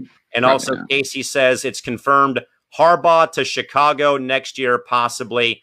We'll see. But give me Deshaun Watson, who the Bears play next Sunday at Soldier Field wearing their 1936 throwbacks. If they're going to trade him, I'd take him right away. Get him out of Houston and bring him into Chicago. But again, will the ownership actually do it? More so is the question. Isaiah, back over to you to pile on. Listen, about the Matt Nagy point, I think Matt Nagy is gone because you've heard rumors the last couple of days about the Bears sniffing around potential head coaching candidates like Matt Campbell from Iowa State, and I think I even heard a report of, I believe, Pat Fitzgerald, the coach at Northwestern, the Bears being interested in him. So you've been starting to hear the rumors about the Bears sniffing around. And I think that's just the Bears laying the groundwork for a future coaching search. About the Jim Harbaugh thing, I honestly don't see it because I think that Jim Harbaugh is I see him honestly going to either the Jets because, the Jets are going to offer him everything that he wants. They're going to give him a blank check. They're going to give him the head coaching job. They're going to give him the president of football operations job as well. Because, if they fire Adam Gase, they've got to fire Douglas as well because that is Adam Gase's hand-picked GM. So you're not going to get rid of the coach you're not going to get rid of the coach if you're not getting rid of Adam Gase's hand-picked GM. So I think Harbaugh goes to the Jets because he wants all that power. And Callan, in terms of your Bears, I think Matt Campbell goes to your Bears. I think that makes a lot of sense. He's a young, up-and-coming coach. He's a guy that the NFL has had lots of interest in the last couple of years. And just look at what he's done in Iowa State. He just led Iowa State to their first Big 12 regular season title since 1912. So he's done a fabulous job there. I think that if he did get offered the Bears job, I think he would take it because of the history of the Bears, plus the fact that the Bears can offer him more than Iowa State can offer him. Very valid point. Again, we'll see how things go. But once more, I'll say it again. But is the ownership group going to be willing to actually do that, Isaiah? It sounds great in your world, but in my world, I know it's not going to happen. So we'll see what, in fact, they do. Hell no. No, you don't need me out there on the sidelines. We'll see how things go at this rate. Some other thoughts, guys, real quick about some of the potential coaching moves. Again, Casey believes in Harbaugh going to Chicago. Angel, about the Bears uniform selection. Cool. The Bears are going retro. Thank God it's not their orange Fanta uniforms. Hey, don't disrespect the Fanta orange. I like the orange. Yeah, those are pretty ugly, though. Sorry. I mean, then again, they're not better than my Broncos jersey, so let's not. Then again, the Bears have been around for 101 years. They've had some very weird looks throughout their franchise history. When you're one of the founding members of the NFL, you've been around for 101 years, and you've seen a lot of the photos of like the old wool jerseys and the leather helmets. Oof, There's been a couple of good ones, but I dig the 36 Bears look though, so I'm happy to see them rock that. Never disrespect Fanta. We might be naming our network to the Fanta Sports Network. We've thrown that out there, by the way. You've already jinxed it. Stop it. Fanta is the worst soda out there besides Mountain Dew. Don't you dare. Plus, we can't call it FSN because of Fox Sports Networks, Isaiah, so no. See, all your brainy ideas always go right out the window every single time. James, though, guys, has one more coach in mind. Ben-Ami to Chicago. Get him and a quarterback, like he said a while back, and he may, in fact, work out. Isaac actually has a good one. Chuck Pagano could be next in line. We've seen him already, though, guys, coaching Indianapolis. We'll see how that works. He's back, though, working as the Bears' defensive coordinator. We'll see. Again, keyword there is we'll see how things go. But again, will upper brass, will Mama Bear Hollis actually do something? You know, will they actually do something? I do think, though, if Nagy goes, Ryan Pace has to go as well. I do agree with Isaiah about that. Casey has Campbell going to Michigan once, in fact, Harbaugh perhaps goes to Chicago. Christie also says, don't see Harbaugh going to the Jets, as the media would rip him to pieces, as he already has been already at this rate. And Angel also agrees, though, about Eric Ben-Ami going to become an NFL coach. Isaac says the Bears orange is better than the Bucks orange, parentheses coming from a Packers fan. I personally thought that the creamsicle look was actually cool for the era, but like never again with the Tampa Bay Buccaneers. Again, we're talking the 70s here, and you're talking about exactly. You're talking about back-to-back 0-16 seasons too, as well, with the Bucks that year with the creamsicle look. And also, Angel says nothing against Fanta, but it's weird seeing the Bears in uniform other than blue. Again, I understand that, but with so many, with how much money that they make though off jersey sales, you have to kind of have that alternate look. And I honestly, I don't think the orange gets enough love, though, in Chicago with the Bears. It's always, I think it's always about the blue. Because for a while there, the Bears were blue and white before they actually went to added orange in.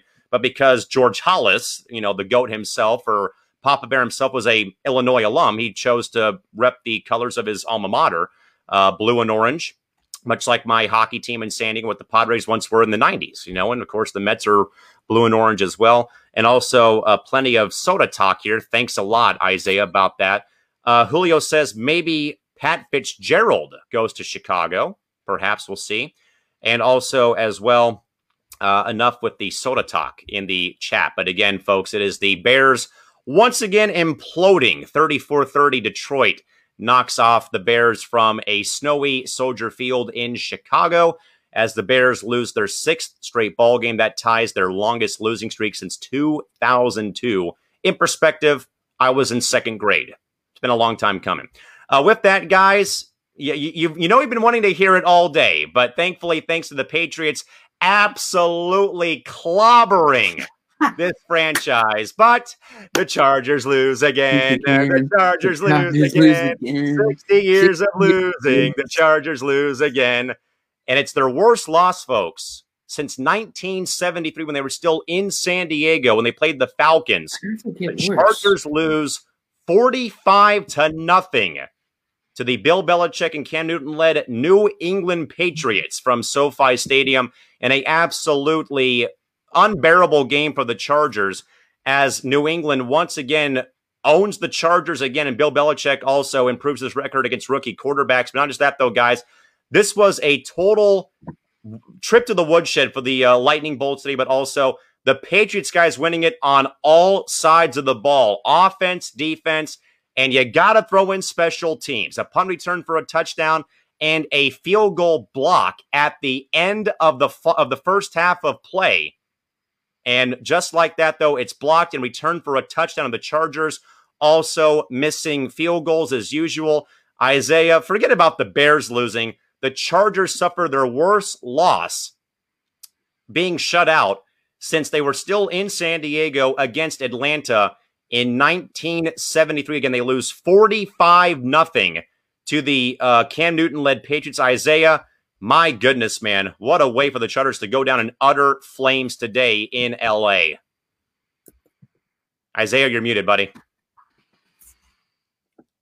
I think that Anthony Lynn just cost himself a head coaching job with this performance. This was an utter disgrace by the Los Angeles Chargers. If you look at the score, right, if you just look at the score, you would see it's 45-0. So you probably would think that, oh, the Patriots, with their woeful offense, they probably put up a lot of yards. They probably threw for over 300 and ran for another 200 and had a lot of touchdowns. But this is what happened in this game. Cam Newton had only 69 yards passing. He was 12 of 19 for 69 yards. Jarrett Stidham came in, was 2 of 3 for 61 yards and a touchdown. Cam Newton also had a passing touchdown as well. The Patriots had a total of 128 passing yards in this football game. They did ran the ball, however, very good. Damian Harris, 16 carries, 80 yards. Cam Newton, 14 carries, 48 yards, 2 touchdowns. Sony Michel, 10 carries and 35 yards. But the reason why the Chargers lose has nothing to do with the Patriots offense. The Patriots offense is still awful. The reason why the Chargers got blown out in this game was because the Chargers kept shooting themselves in the foot. I mean, they had a punt return for a touchdown. They had a field goal block. Callan, I believe that field goal was also blocked for a touchdown as well. Correct me if I'm wrong. That is correct. Yes, they had a field goal block for a touchdown. They had a punt return for a touchdown. That's 14 points right there. Then Justin Herbert throws 2 interceptions. And then, the Patriots, as I mentioned, with the 2 touchdowns from Cam Newton. This was just the Chargers shooting themselves in the foot. The Chargers basically gave away this football game. The Patriots, their offense wasn't spectacular. They just won it because the Chargers kept turning the football over. I think, John, that's probably a fair observation because more so, we've seen Cam Newton, I think, really, digress over the season. But more so, forget offense and defense. Special teams, I think, won this game for New England because, you had a blocked field goal, returned for a touchdown at the halftime buzzer, ran all the way back for a touchdown. You had the punt return as well for a touchdown. And you had 2 other great punt returns that set up touchdown drives for New England. And it was all New England all day. And the Chargers had absolutely no chance to win this ball game with how they, of course, played, but more so that, again, special teams more so continues to be a thorn in the side of the Lightning Bolts in L.A. But, John, any thoughts about the Pats absolutely shellacking and mauling the hapless Chargers on Sunday? Anthony Lynn should be fired right now. So should Nagy. But more so Lynn. Both of them, yes, but more on Lynn's side because 45-0. I want to call out fake Patriot fans. Isaiah, you in the group chat, I can't find that little thing, but you were talking about how Bill Belichick's too old, he's a fraud, or shouldn't be a coach to get in the NFL. Well, how does Bill Belichick look like 2 games out of first place in the AFC East with 2 to 3 of your star defensive players opting out because of COVID? Cam Newton, each quarterback was averaging 64 yards passing if you average basic division. Bill Belichick won this game. There's no reason without a quarterback. I said, don't doubt Bill Belichick. Even after this year, you have the weapons. I'm so glad I traded Keenan Allen. Thank you. But the fact of the matter is right now, Anthony Lynch should have stopped being a coach years ago for the Chargers. He's never been a great head coach. He's always had the pieces around him, and they could not finish the job. The Chargers, last time they've done something, January 15th, 2007, and they lost in the, I believe it was 2007, correct me if I'm wrong, when they lost in the AFC Championship game against the Patriots. I don't know if it's 2007 or 2008, correct me if I'm wrong. 2007 because Rivers played with 2 torn ACLs and LT sat on the bench with his helmet on because of a growing strain. Exactly. So they lost. So obviously that wasn't him then. But the fact of the matter, everybody in GM, all the staff should be gone. You don't even score a field goal. Justin Herbert, who I still said, despite how he has played well this year, I said his decision-making from college was a concern, and it has showed up in the NFL today. You obviously got him not because you were a playoff team. You were never, I said, they were never a playoff team. They were a fraudulent team. But the fact of the matter is, Bill Belichick, for all you fake New England Patriot fans or Belichick doubters, Isaiah, If Bill Belichick had a Instagram and Twitter right now, I would find that comment and tag him in it. Because here's the thing. It's not about having the best players or having the best guys on paper. Because like you see, Cam Newton was never going to be the guy. Garrett Stidham was never going to be the guy. But this is just a short-term answer. Let's say they have a winning record. Let's say they go 8-8 or better.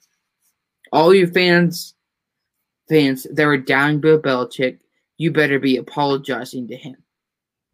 Because I said it was 50% Bill Belichick and 50% Tom Brady for the success. Some people said it was all Brady. So even people on Fox Sports that said that. But what does it look like now? The fact of the matter is, special teams, like you said, even the running backs necessarily weren't getting it done on the ground, which is what's been one of the biggest factors for the Patriots. The running backs play on all four fronts. Offense was terrible, special teams, and defense. That's also because of the coaching of the New England Patriots, being able to coach them despite losing 2 to 3 of your starters. 2 games out of first place. I believe winning 2 of the last 3 games or 3 of the last 4 to potentially get a wildcard spot. Let's say at best they get the wildcard spot. Even if they lose, that's a great season. That's the same result as last year with less help. Who do they have at the receiver position? I'm sorry, but I think we could potentially have conversations about N'Keal Harry being a potential bust. He just can't stay healthy or be consistent. I think he could be a good receiver in the NFL, but it's like a Calvin Ridley minus the talent or the speed. I'm sorry. He just doesn't have it to get it done. Cam Newton, I said if he improved as a passer, he's a top 5 quarterback. But he's never improved or been a good passer in the NFL, folks. Even his MVP year completed less than 60% of his passes, with QBR being no higher than 91.5. So at some point, Cam Newton's not a bust, but he's not a quarterback in the NFL. This is the problem. Quarterbacks have to be a passer. Your whole bread and butter as a quarterback cannot be running the football. That's why Colin Kaepernick did last. An amazing runner, but couldn't complete more than 59% of his passes with so many different receivers. Same thing with Lamar. Hasn't improved as a passer. It's not about being the sexiest quarterback. It's about getting the job done. It's Bill Belichick. Isaiah, and all you fake Patriot fans, what do you have to say now? 45 points with an offense has no receiving weapons. Again, folks, 45-0. The Pats wallop the Chargers. Again, that is the Chargers' worst loss when being shut out since 1973 versus Atlanta when that last happened. Of course, they were in San Diego. Some thoughts here about this ball game, guys. Christy Wilson first writes in, the Patriots completely spanked the Chargers. James says, Callan, my favorite song. Shout out to the Pats making San Diego smile again. With, of course, the Chargers lose again theme song here on the network. Angel said, since when did Tom Brady come back to the Patriots? Pretty good one right there. Christy, though, does write in, I do feel bad for Justin Herbert, though. I mean, I don't. I want to, but he plays for a team I despise more than I hate the Dodgers and LA Kings, so I really can't right now or at this rate do that. Casey King writes in saying, the renters really look like a bunch of Higgins out there, Isaiah, today, and they need to pay the rent and get the hell out of LA and go elsewhere. Back to San Diego. They spanked the LA out of them, and now they're back in San Diego. Quite literally. It's the Batman slapping Robin meme is what that was today. What else we got here? Angels says, remember San Diego, when the Chargers lose, you win. You win. Yep. What do we win? Tacos? Do we win? No, we win when the Chargers lose. No, but then again, when the Chargers lose, you get to hear the Chargers lose again on the network. It's about all I can offer you. Christy Wilson says, Jim Harbaugh to the Chargers? No. Yes, do it. Time out. Let's go. Do it. With how bad the Bears organization is, Christy, the S words that own the Chargers, I don't even want to say their name, even though I did, but that family is just as worse, if not worse, or the worst family that runs a franchise in the NFL in my mind. And also Casey says, I'm telling you right now that Herbert will bail once his contract ends, and knowing Dean Spanos, he will be stupid enough to hire Adam Gase next season. Do it. That's a typical, please, that right please, there. Please. That right there, folks, is the Chargers to a T right there with that move. And also, James says, imagine if Brady led this offense, it would have been 59-0. Even then, they still wouldn't score the most points in NFL history. The Bears own that record, scoring 73 on the Washington football team back in 1940. So even then, still not close to the Bears in 1940. Also, James says that Anthony Lynn has got to go, but maybe nothing will work for that other team in Los Angeles. Definitely agree. And also, Isaac says, stunned that the Chargers have not won at least one Super Bowl with all that talent since 06. Not this version, by the way. It's Phillip Rivers, fraudulent Hall of Famer. I've said that for many years. Then again, remember, Isaac, this is the same franchise that fired Marty Schottenheimer after a 14-2 season and a playoff loss to that same Pats team at Qualcomm Stadium. Also, Angel says, just like in 96 when the Pats blew up the Chargers on SNF 45-7. This was a 45-0 game. Also, James says the Pats, again, in a roller coaster season. So up and down, but this game was the peak of the season for the Pats in his mind. Also, as well, James adds on, Keenan Allen looked so frustrated today when Herbert did not give him the ball. Maybe Allen request a trade in the offseason. We'd take him in Chicago. We can use some more offense. Do it. Demand the trade. Let's go. Also, Angel says, had Rivers and LT stayed healthy, but Chargers could have beaten the Pats in 07. Perhaps beaten Green Bay or New York. No way. There's no way they would have beaten. There's no way that they would have beaten the Giants or the Packers in my mind with that ball club anyway. James also says, I always respected Belichick and how prepared he had his players coming into the games. Again, there's probably no better coach that is more prepared for games than Bill Belichick, whether you love the guy or hate the guy, regardless. And also as well, Angel also says Pats have a 3-game win streak, but still 2 games back of Indy. Too little, too late, perhaps, in his mind. So we'll see how things go. Dr. Ted Vicky is in. He says that there's no stadium here. That is true. There is no stadium right now to play games here anyway. So that's why the Niners are not playing in San Diego, in case you folks are wondering. And he also says Harbaugh to Tampa Bay. I dig that, actually. No. I dig that. You already had issues with Bruce. Harbaugh couldn't. If he can't even coach Michigan to beat Ohio State, what makes you think he can go and coach a personality like Tom Brady? I'm going to have to respectfully disagree on that one. We'll see. I think that could probably work out, though, because they both even each other out. This isn't Belichick and Brady. It's certainly not Arians and Brady either. They could probably balance each other out with how they are, in my mind. And also, as well, Angel says the Pats would have scored 83 if they still had Brady. Maybe. Again, who knows? We'll see how things go. My man Drew Galliard writes in from Colorado. He says, Cal, miss you, my guy, but Chargers had an off day of the day and honestly should have beaten my Bucks weeks ago as well. Maybe they could have as well. And then also Angel says that A.J. Smith killed the Chargers. What would have been their dynasty? They could have been to 2 and maybe have won 1 perhaps. And who knows how things would have happened. Drew also says that Harbaugh is a has-been, or that was Isaac saying that he's been a has-been. And Drew is on board for Harbaugh to Tampa Bay because Brady hates the deep ball, and Arians and Brady have clashed plenty of times at this rate. And also that Chardol thinks that Harbaugh is going to San Francisco. No chance in hell, my man. You've got Kyle Shanahan coaching that ball club. No way that he's going to go to San Francisco. Isaiah, we'll let you clean up the mess here. You have got to be kidding me, right, Chardot? I mean, Chardot, I love you, but listen, Harbaugh, that's in the past, man. You got to let go of that. He is not coming back to the 49ers. We have a guy in Kyle Shanahan right now who just took us to the Super Bowl last season, and this year he might take us to the NFC playoffs despite the fact that we're so injury-riddled. He is one of the best coaches in the NFL, and there's no way, absolutely no way, that you are going to get rid of a guy in Shanahan, who is one of the top 5 coaches in the NFL, and go for Jim Harbaugh. No way. No chance. Drew also just to piss him off. Drew does chime in. He's like, why not about Harbaugh? I just want to make the postseason in general. Again, the Bucks right now having one of the other long playoff droughts right now in NFL history, but nonetheless, still the Pats again spanked the Chargers 45-0 from SoFi Stadium. Next game, guys, we are, though, we're not really running out of time, but it is getting close to the midnight hour here on this Sunday.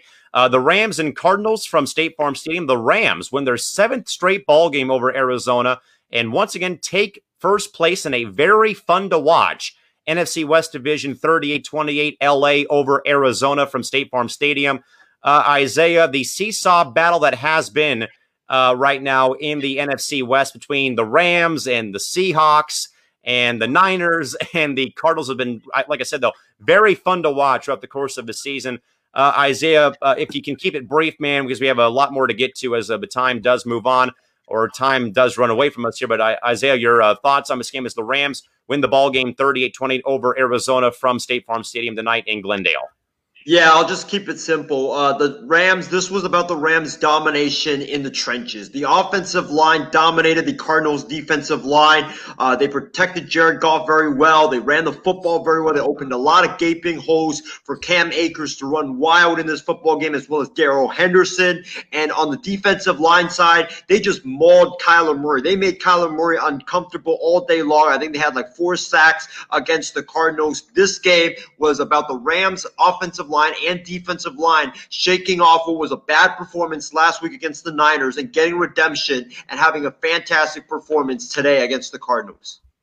John, where do you stand on this ball game? You know, more so I had talked a lot though about the Rams having offensive failure last week, and it kind of in a way last week's game against San Francisco reminded me a lot of that game versus Miami, where it was self-inflicted mistakes, turnovers, special teams blunders that really, obviously let this game go away from them. But of course, they, patch up those holes, tighten the screws, and win the ball game. John, any brief comments here about how, in fact, the Rams looked in this ball game?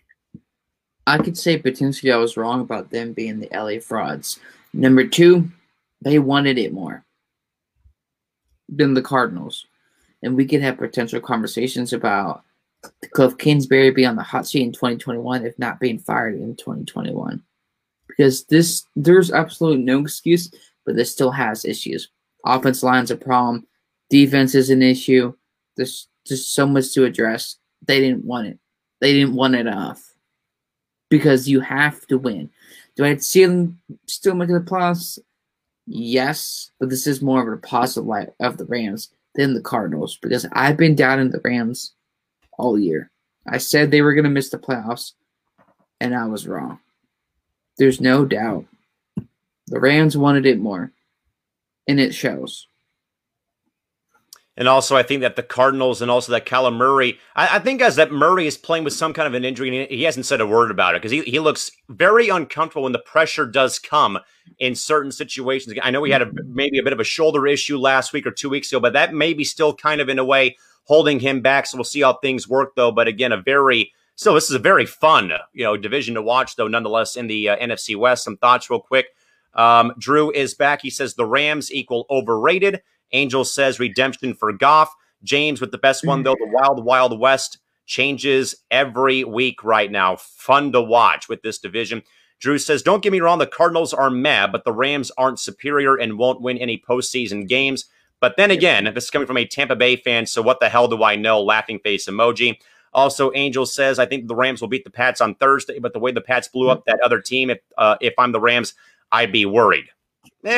Perhaps. Again, but more so, it's one of those things that, like we say in baseball, Isaiah, save your runs for the next game, because sometimes when you have that big outburst, it usually doesn't translate to the next game. Also, Casey says, how about my Rams? And they own the Cardinals, and Kingsbury is definitely a fraud as a head coach, and he is one that will hold Arizona back. He was a bad college coach, and best is a offensive coordinator and quarterback coach. Nice win by the Rams today. And also, Angel says 7 straight wins for the Rams over the Cardinals in the former St. Louis NFL franchise bowl game. That happens twice every year. With that, guys, we have one more game to get to. We have one story to get to as well before we, in fact, move on to the fun part of our program here as we approach the midnight hour here on this Sunday into Monday morning. With that, though, it is the game, guys, that was on SNF on NBC, and the Chiefs in a squeaker, quite literally, win the game over the Broncos today, 22-16 from Arrowhead, in a game that the Chiefs just really, I think, beat themselves more so than they actually won the game because of many, many failed and feebled drives into the red zone where, again, we had a lot of, drop balls and trick plays that did not work, though, but the Chiefs still win the game and still maintain a stranglehold on first place and also clinch a playoff berth with that win tonight. Isaiah, again, brief comments, so give us your thoughts as, once again, your beloved Drew Lock and Broncos lose again. Well, first of all, let me say this. Nick Mullins is a better quarterback than Drew Lock. Nick Mullins is more clutch than Drew Lock, and Nick Mullins was there. The Broncos would have won that game in the final possession. All right? I just had to get that out there. Secondly, the Denver Broncos, I was very impressed by Vic Fangio and that defense. You know, that defense held this Kansas City Chiefs high-powered offense to just 22 points. They had, I believe, 5 or 6 times in the red zone where they just kept holding the Chiefs out of the end zone and kept forcing the Kansas City Chiefs to kick field goals. And that's what you got to do if you want to beat the Chiefs. You can't let them score touchdowns. You know, we know they're going to drive the ball down the field, but you have to be able to play bend but don't break defense, and that's what the Denver Broncos did today. But unfortunately, their offense, which showed up actually for the most part in this game, they were running roughshod on the Kansas City Chiefs defense. The play that really killed the Broncos was 3rd and 2 at the Denver 49 when they were down 19-16. Drew Lock fires a pass to KJ Hamler, and he mishandles it. It's incomplete. And Vic Fangio, I believe in that situation, you have to go for it because it's 4th and 2. You're at your own 49-yard line with under 4 minutes or under 5 minutes to go in the ball game. You got to take risks in that situation. And you got to go for it. And Vic Fangio did it, and that cost the Broncos a chance to win that football game. John, you know, I think that Denver they look good in spurts, though. And Melvin Gordon, I think, probably had one of his better games of the year, though. But sadly, you know, mistakes by both ball clubs. You know, very boring game, I'd say, though, too, again, where you have, you know, a very high-octane KC offense who's able to score points on you in quick spurts or at a high pace, though. But Denver's defense, I think, though, bent but didn't break today. Yeah, they had a couple of, you know, 1 touchdown, 2 touchdowns given up. But that they did a better job, or I think they did a phenomenal job, John, in the red zone, keeping the Chiefs out of the end zone for majority of the ball game till, of course, the levee sadly broke, though. But, John, final observations as the Broncos lose in KC to the Chiefs 22-16 on NBC. This confirms Drew Lock is still not the guy. He still had an interception, still had, I believe, more than 1 turnover on the day. You weren't going to lose. You weren't going to win against Patrick Mahomes. There's absolutely no reason why anybody would have thought that the Denver were going to win this game. I love my team, but there are so many issues. John, Isaiah picked them to win in our MI6 Sports Network picks can pick them. And as much as I love that pick because I'm a Broncos fan, I'm biased, Drew Lock isn't the guy. And I've talked about this with a lot of guys behind the scenes that work in the sports world. It's one of those things where his mobility is a question. The Broncos will make the playoffs like the 49ers will. Oh, sorry, I said, was that too soon? But the fact of the matter is, it's Kansas City. It's Patrick Mahomes. I'm not convinced that Vic Fangio, after he didn't use his timeouts weeks and weeks ago, and it was down to 20, 30 seconds left in the game. I have no faith in Vic Fangio as a head coach. There's still so many things. We don't have a quarterback. Vic Fangio just doesn't have that spark, that it factor to be the coach. You're going to keep your 2 running backs. I'm not surprised Denver lost this game. And Isaiah, this is a reason why you don't overreact after 1 quarter. In the group chat, oh my gosh, Denver's up 3-0. What are they doing? As much as I love that the Chiefs lost, believe me, I would have been happy. But I said this in the group call, you jinxed it. Now, are they going to win? No, my Broncos were going to lose either way. Do I root for them and hope they would win? Heck yes, every single game. Because that's what I do. But I'm not going to say they're going to make the playoffs and then Drew Lock's going to have this resurgence. I don't think Drew Lock is the problem, but the fact of the matter is they don't have 2 to 3 years to wait. Because the Raiders have their guy, the Chiefs have their guy, The Chargers have their guy. They don't. I'm not saying that Drew Lock couldn't be the guy. We don't have 3 to 4 years to wait. This isn't 2016. This is 2017 or 2018 or part of last year. I'm sorry. It's not. It's done with Lock. We don't have a coach. And Isaiah, I need you to stop jinxing my football team. Why don't you start doing that with the Chiefs and the Raiders? Because last time I checked, you said you didn't fear Patrick Mahomes. That's it. Womp, womp, womp. That is how things are going for Isaiah Leung at this rate. Guys, plenty of thoughts about this. Drew, who lives in Denver, says, "Oh, Denver, just a big, well, you know the rest." Drew also says that Tampa turned it on late against KC last week, and the Chiefs played bad. Denver did tune into that and played up to KC. More worried about KC in that situation. Fair observation for sure. Also, Drew adds on that Fangio needs to go and get out of Denver regardless of who the quarterback is. Drew Lock, in his mind, is not the problem. He can be successful with the right talent and coaching. Hall of Famer? Probably no, but winning some games? Yes. Casey also does write in. Didn't see the game as I was watching the Trojans beat Washington State. Only saw highlights, and Drew Lock is another Higgins, Isaiah. The Broncos need a quarterback and also some house cleaning as well. And also, Drew says, sorry, but Denver is not making the postseason, laughing out loud. I knew that. Okay, Drew, I've known that since you're not breaking my heart here. I've known that for a couple weeks, and I hate to say this. Now, here's the difference here. John and I are realistic about our ball clubs. I know that the Bears suck, and he knows that the Broncos suck. The guy below us, though, can't accept the fact that the Niners and Broncos are not going to make the postseason. And also, James says, Isaiah, why did you pick Denver for tonight? I only picked Denver just because I'm a biased fan, even though I know the result of the game. That's just, I'll admit that 100%. But I hate to say this. Me picking Chicago to beat Detroit today. I hate to say this, but I think John Elway is part of the problem. I think if there's a way for him to go, and I hate to say this because you had the years of pain in that playoff win against the Steelers with Tim Tebow, but he can't evaluate talent. And on top of that, Von Miller is a free agent. Justin Simmons is a free agent, that franchise tag. So there's too many questions. What do you do with Philip Lindsay? One more year left in his deal next year. There's too many questions. I think John Elway has to go. But it's not going to happen, and people probably don't want to hear it. Isaiah, face the music. Why did you pick Denver tonight? Well, like you and John, I picked with my heart. No, your team's the 49ers. No, don't you dare. You have that San Francisco flag on the garage door. No. I was the one that foolishly picked before the season that caused Callan to walk off the set and not come back for like 10 minutes, and John to, choke on cake that the Broncos would win the AFC West. Ever since that, I have retracted my prediction. Even though Callan and John and the rest of the guys in the MI6 Sports Network, they don't let me, but still. No.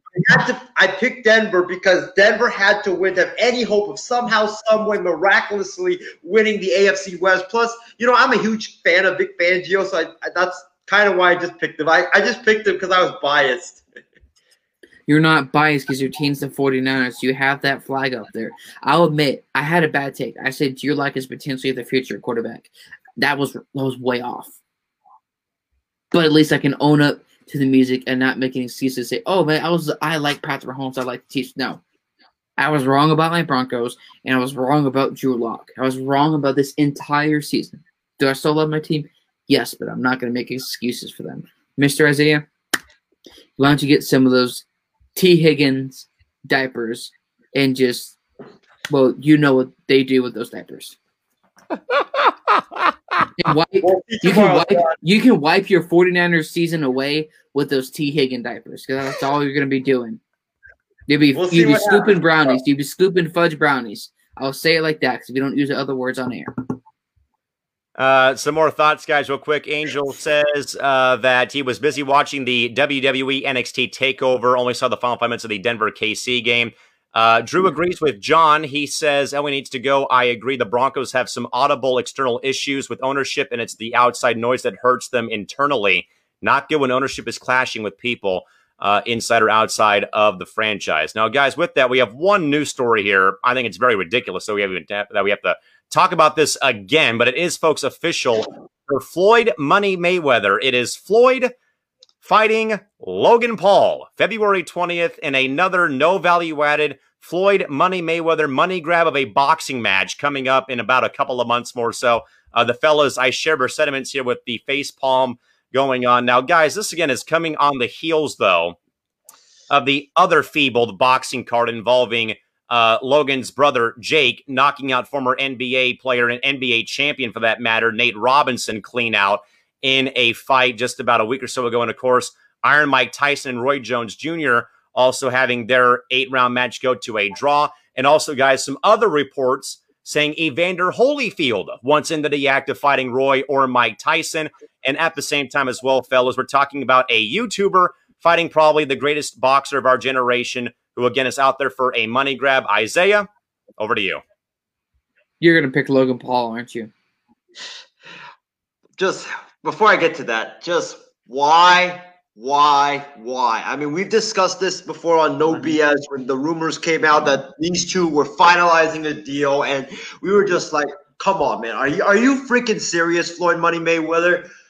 This is, like you said it, Calvin, this is a money grab for Floyd Money Mayweather. Floyd Money Mayweather is not interested in real boxing anymore. He's just interested in the money. This fight is not going to go well for Logan Paul. He's going to get destroyed. That's right, I said it. Logan Paul, for all you Logan Paul fanboys out there, he is going to get destroyed in this fight. I will be stunned if Logan Paul even makes it out of the first round. That's how badly I see this fight going. Isaiah, get your boy Chardol, please. Chardol, I like you, man, and I'm looking out for you. Whatever you do, do not go to Vegas and bet money on this fight. Do not, please.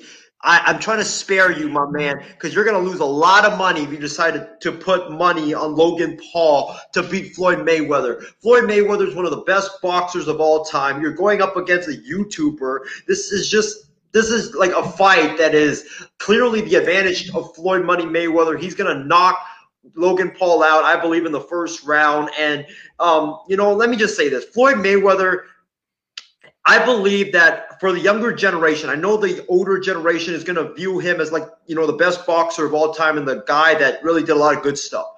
But I think for the younger generation, I think what Floyd has been doing the last few years, fighting Conor McGregor, fighting Tenshin Natsukawa, the Japanese kickboxer, and now fighting Logan Paul. I believe this is hurting his legacy in front of the younger audience, because the younger audience don't really remember what Floyd did in the boxing ring when he was like a professional boxer. They all just remember what Floyd's done in the last few years. And what has he done in the last few years?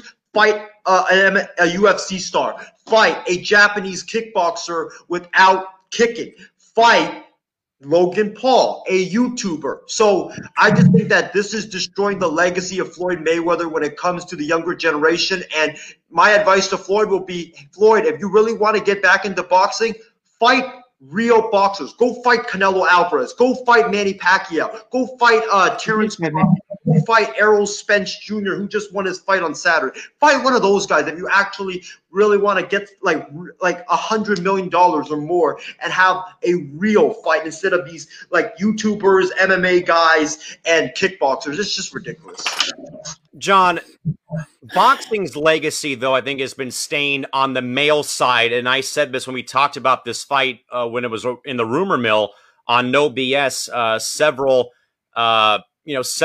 months ago. And I recall saying that, boxing's legacy has been dying, and it's been a very slow and painful death for like Top Rank and all these other, boxing federations and boxing in general. More so, we're now, though, maybe the male side has been crumpling. Like I said, though, maybe a, hot take, though, but that the women's side, though, I think has more notable stars that have been climbing the ranks recently on their side of things. But, John, this, I think, just adds more, buffoonery and more nonsense to what has already been, what boxing has not been, though. And now we're seeing, McGregor fighting Mayweather. We've seen, a very terrible match between Logan Paul's brother Jake and, again, a former NBA player, Nate Robinson. But also, we did get to see, Roy Jones Jr. and Mike Tyson, two of the best at their prime back in the day. But that more so, John, boxing is not the same, and I, don't remember the glory days of Tyson's dominance or Ali back in the early 50s and 60s or Joe Louis and those guys. But, you watch fights on YouTube or you watch 30 for 30s on ESPN+. John, what really, though, does this probably do more so than give Floyd Mayweather one more fat check for fighting someone that's not even an actual boxer? Both of you just answered your own question. It's only for the money. That's why he's not fighting all these other fighters that are up there that have been doing it for many, many years at a time. There's no doubt. He said it's just for the money. That's why he's fighting a YouTuber. He's going to get all the clout. He's going to get more followers, more money. It's great for business. That's the only reason why he's doing it. So why would he pick somebody else that has probably maybe a little bit more better than him because it's been a while since he fought somebody? But it's for the money. That's why he's doing it. I guarantee you it could be another YouTuber some next couple of years. Only because of money why he's fighting Logan Paul. With that, guys, plenty of commentary about this, utter disgrace that is this fight between Mayweather and also Logan Paul, guys. Go Mayweather from my man Drew up in Denver. James also says, I thought the fight announcement was a joke. Apparently not. If Floyd's confirming this thing, it's actually happening. This didn't come from a third-party source. This came directly from Floyd Money Mayweather's Instagram account today. Drew says, stoked for this. Go Floyd. Angel says Mayweather in 10 seconds. Drew says less than 10 seconds with his thoughts. James writes in, literally stop the fight when it comes to all these fantasy matches. I agree. We are literally talking about, a reality, YouTuber who, again, vlogs about their everyday life and has had issues off, away from YouTube with, again, police and law enforcement. Of course, we know about Floyd. But even though it's two guys with a lot of baggage, that really, who's going to pay the $5 to, the $5 or the $150 to watch the fight? Again, Chardot, for some reason, is picking Logan Paul to somehow beat the best boxer of our time in Floyd Money Mayweather. Drew says, man, he's not even going to get out of the locker room at this rate. And also, Angel says, thank God I get the fight for free. Also, Drew says that Paul will fake an injury before the fight. That's the bet you should make in Vegas. The fight won't happen. I agree more so. Also, Isaiah Chardot wanted to counter you. He says he is going to go to Vegas and put money down on Paul to win this match. And also, Angel says, why? Why not Pat McAfee? He's now a pro wrestler like Rob Gronkowski. I guess he made an appearance at the NXT TakeOver on. Or Robin Pack in the ring. What about Rob Gronkowski and Pat McAfee? Oh, that'd be interesting. That'd be a hell of a tag team. Former punter and, the tied in with the Bucks. And also, don't forget, though, guys, that Floyd wrestled the Big Show at WrestleMania 24 in Florida back in 2007. And also, as well, Casey, I agree. I stopped watching boxing in the early 2000s. It's gone downhill ever since. Angel says that boxing has not been the same since Tyson, Lewis, Holyfield, and Chavez stopped boxing full-time and since UFC took over Vegas. Absolutely. And also, Isaiah says next fight is going to be him versus me. Callan, you really want this mess, man, from a 6'5", 150 walking, talking stick? Isaiah, you drink pina coladas and McDonald's coffee. How are you going to beat Callan in a fight? Go use those T. Higgin diapers and wipe your fudge brownies from that fight. There's no way. Isaiah, no. First of all, you're already on mute, so we can't hear a thing you're saying. He already said this. He's going to do Floyd's strategy of running around the ring for 3 minutes and just run the whole time. But even if that's the case, he'll just punch you really hard in the mouth right here, and you'll have almost no teeth. One rule. Callan has to be blindfolded for the first minute. No, that is not happening. He would still beat you. No, nor is that fight happening either. And also, Drew says, don't get me wrong, please. The whole fight is a joke and a money grab. I just can't see it actually happening. And Drew says if McAfee fought, he would actually put money on McAfee. If, in fact, he... I would. maybe. I would probably have to do maybe more on the actual guy with experience more so than the actual NFL punter. Angel says the greatest boxing match to happen since Homer fought Tatum in a episode of The Simpsons. I will admit, to me, it's got to be Carol Channing and Family Guy knocking out Mike Tyson and Peter Griffin fighting the chicken because of the expired coupon over 3 different Family Guy episodes. Also, as well, Drew says epic, and also Chardol wants to challenge Isaiah, and he will beat the crap out of Leon. He will lose, and I am a freaking beast at boxing. Good grief. Why does all this have to happen in the group chat right now? Isaiah, back over to you. Chardot, about your comment about going to Vegas to bet on Logan Paul, you're better off saying just giving me $1,000 instead of going to Vegas and betting that fight.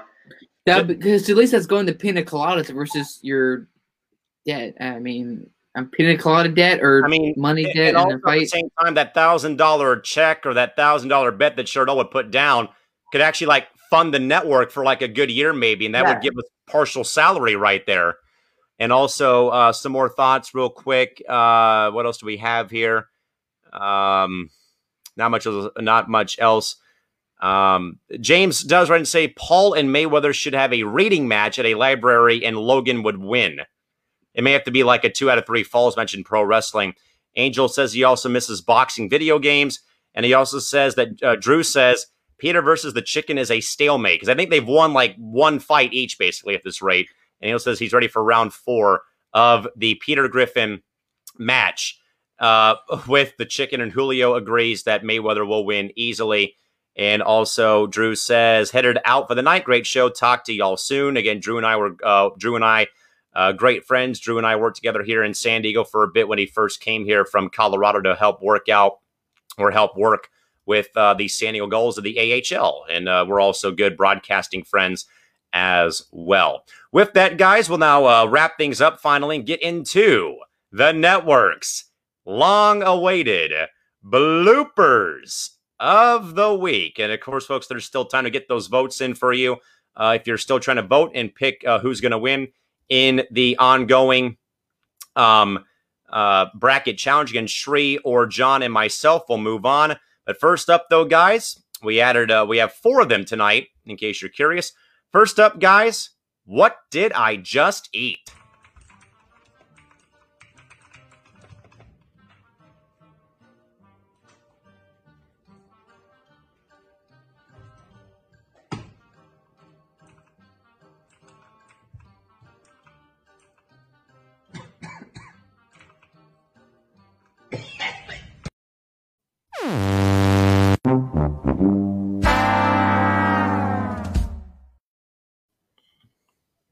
That has got to be the worst feeling ever, right, John? First of all, this is the problem with gaming. If you're going to eat something, always, I don't care. I know it's a live game. Always exit out of it or pause it if you can. Because what if it was something else? What if it was an actual prank and it was something, lack of a better word, much worse? Bro, I don't know what. I can't imagine how long it would take to get that taste out of your mouth. Yeah.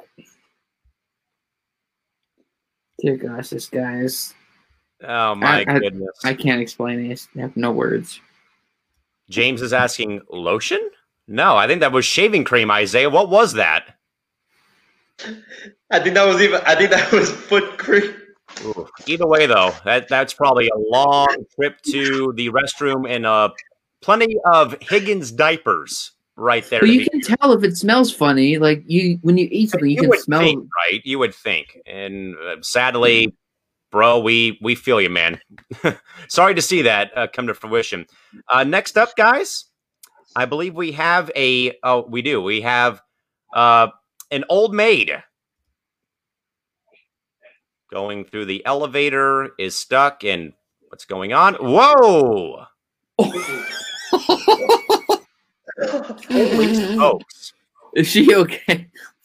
I'm sorry, but you know something? That elevator has like a very quick open and closed door. I've never seen an elevator that quick in my life.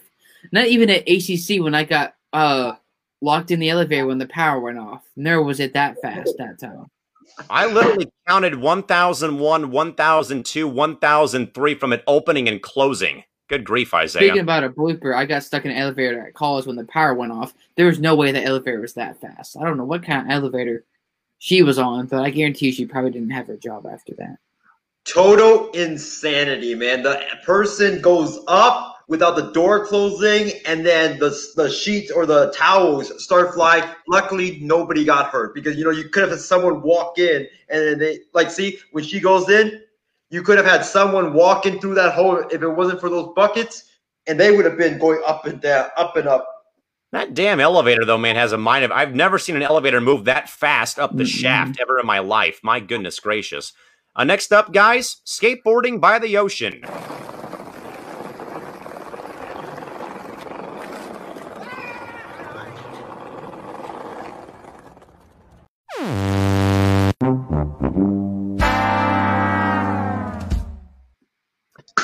First of all, why is this guy skateboarding on a brick road like that, trying to do a trick and knowing that he's going on a slight decline downhill?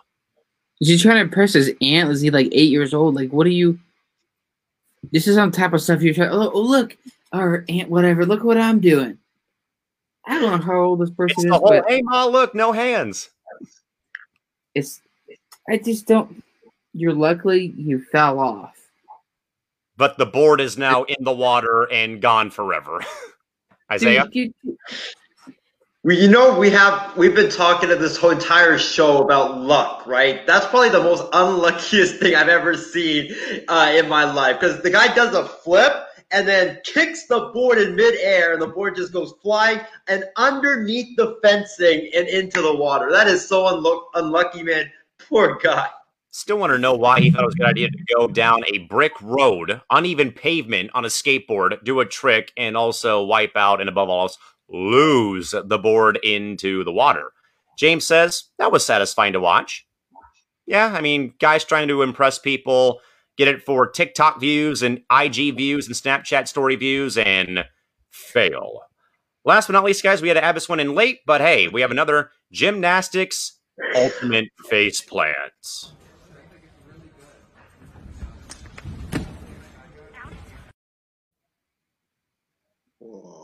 Bro. Ow. I think she probably is now looking like Bucktooth Becky. Like, I did...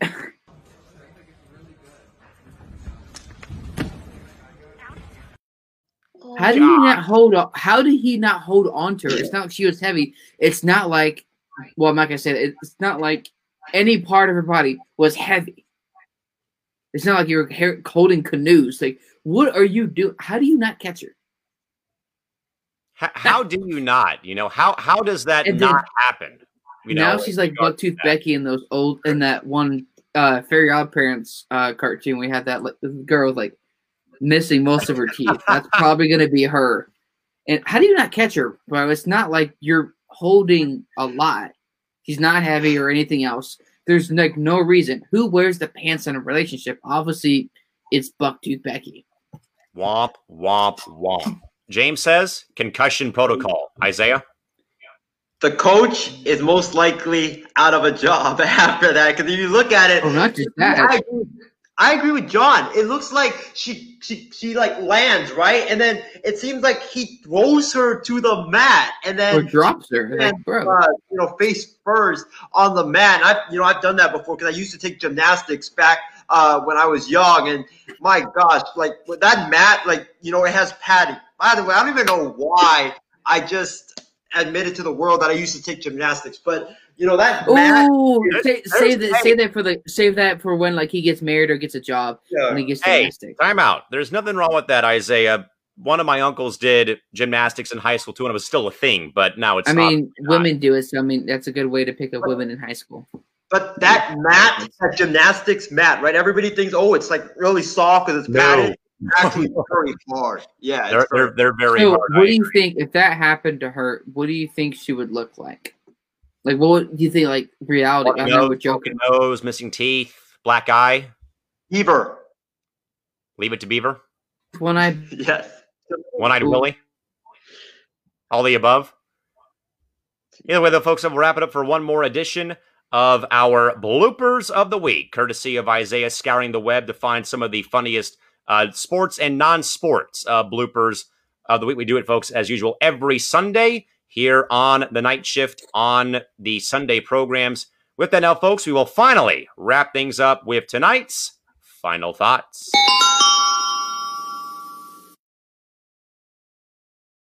Time to wrap things up on this now Monday morning here on the Night Shift as we go past the midnight hour on the West Coast.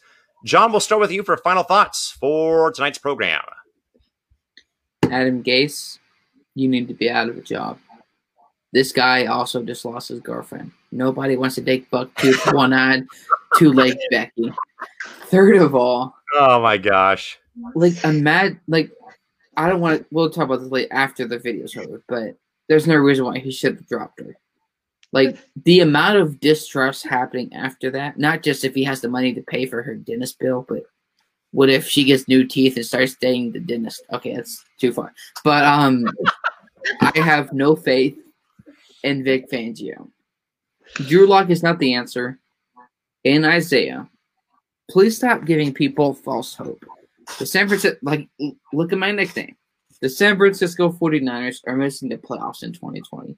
And even if they made it, they would get more demolished. They'd be more destroyed than a blowout in a Higgins diaper. They're not making the playoffs. Don't give them false hope.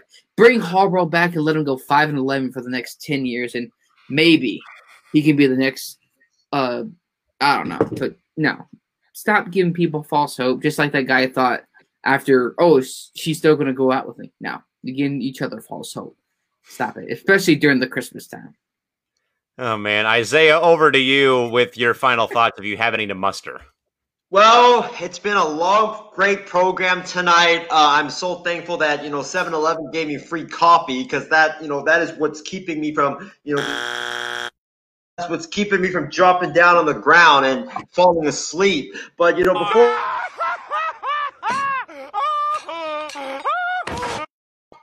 Before I get into my final thoughts, I want to thank Casey King, Shardo Gupta, James Gonzalez, as well as Angel. Let's see, who else? Drew, Julio Mendez. Yeah, Julio Mendez. And Ryan Schreiner, as well as Martin Garcia tuned in, as well as our buddy Stephen Wang, our executive producer of the MI6 Sports Network. So thank you guys so much for tuning in. Really appreciate all the love and the support that you guys give us all the time. And I just want to say happy Monday to all of you guys.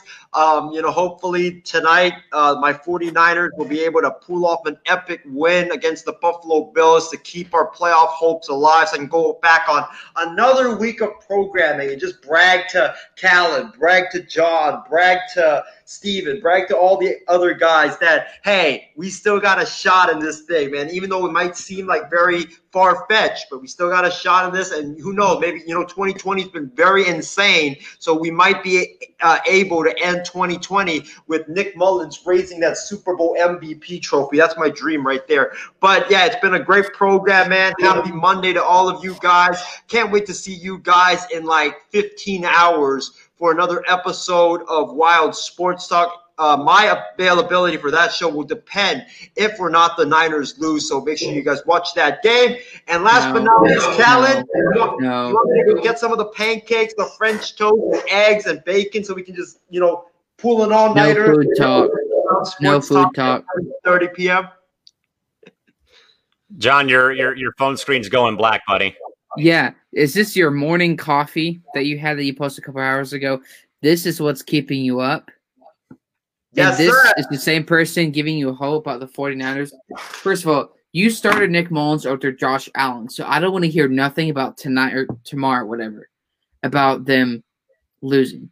The only way they could win is if they cancel the game and pull a Harbaugh because of COVID. That's the only way they're going to win. That's a moral victory. Oh, no. The comment box has gone off the rail here tonight with all the banter about the programs, or at least the fight between Floyd Mayweather and Logan Paul. One quick thought from Casey King. He says, my sister did gymnastics. She was no Higgins, Isaiah, in it, as she was damn good at it. Definitely agree about that. Of course, folks, brief final thoughts. Again, as mentioned, we thank you for tuning in, for sticking with us throughout the course of the Sunday night into the Monday morning. For us West Coast folks, again, we'll be back with you folks on Monday, 7:30 p.m. to give you another episode of Wild Sports Talk with John Mathis, Isaiah Leung, and of course yours truly as well. With that, guys, we do though wrap up day 7 officially from the Sunday start of the program with our with the network's Hot Takes Challenge. Day 7 in the books officially. Again, folks, we asked you tonight who in fact would win. Was it Shri saying that Tua Tagovailoa is essentially Johnny Manziel 2.0 without the character issues, or again that right now feebled or now other infamous walk off the set between myself and John Mathis?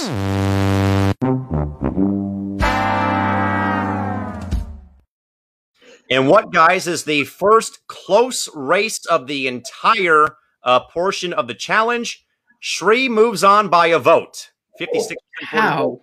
Shri to face Ryan in the second round of the bracket challenge. But of course, folks, will bring you another day of the Network Hot Takes Challenge for day number 8 on Monday, which of course will feature me and Ryan going head-to-head with my hot take of Kobe being better than Larry Bird all time for their careers, against Ryan writing in the Browns record on his nameplate that you see down below on screen here for day 8 of the challenge. With that, folks, been a long night into the early morning here, but for John Alcorn, Stephen Wang, and Isaiah Leung, and for the entire cast and crew here, folks, yours truly, Cal McClurg, signing off. Folks, up until Monday, later tonight, if you're on the West Coast, at 7:30 p.m. with myself, John, and Isaiah, maybe actually moving the game or the show back so Isaiah can watch. Mourn his loss and wipe his death maybe of his Niners. We'll have that program for you folks on Monday. And regardless, Isaiah will be in that chair below me on screen to talk about this game on Monday night, folks. Till next time, have a good rest of your night. Take care and please stay safe and stay healthy. Till next time, folks, good night and bye-bye.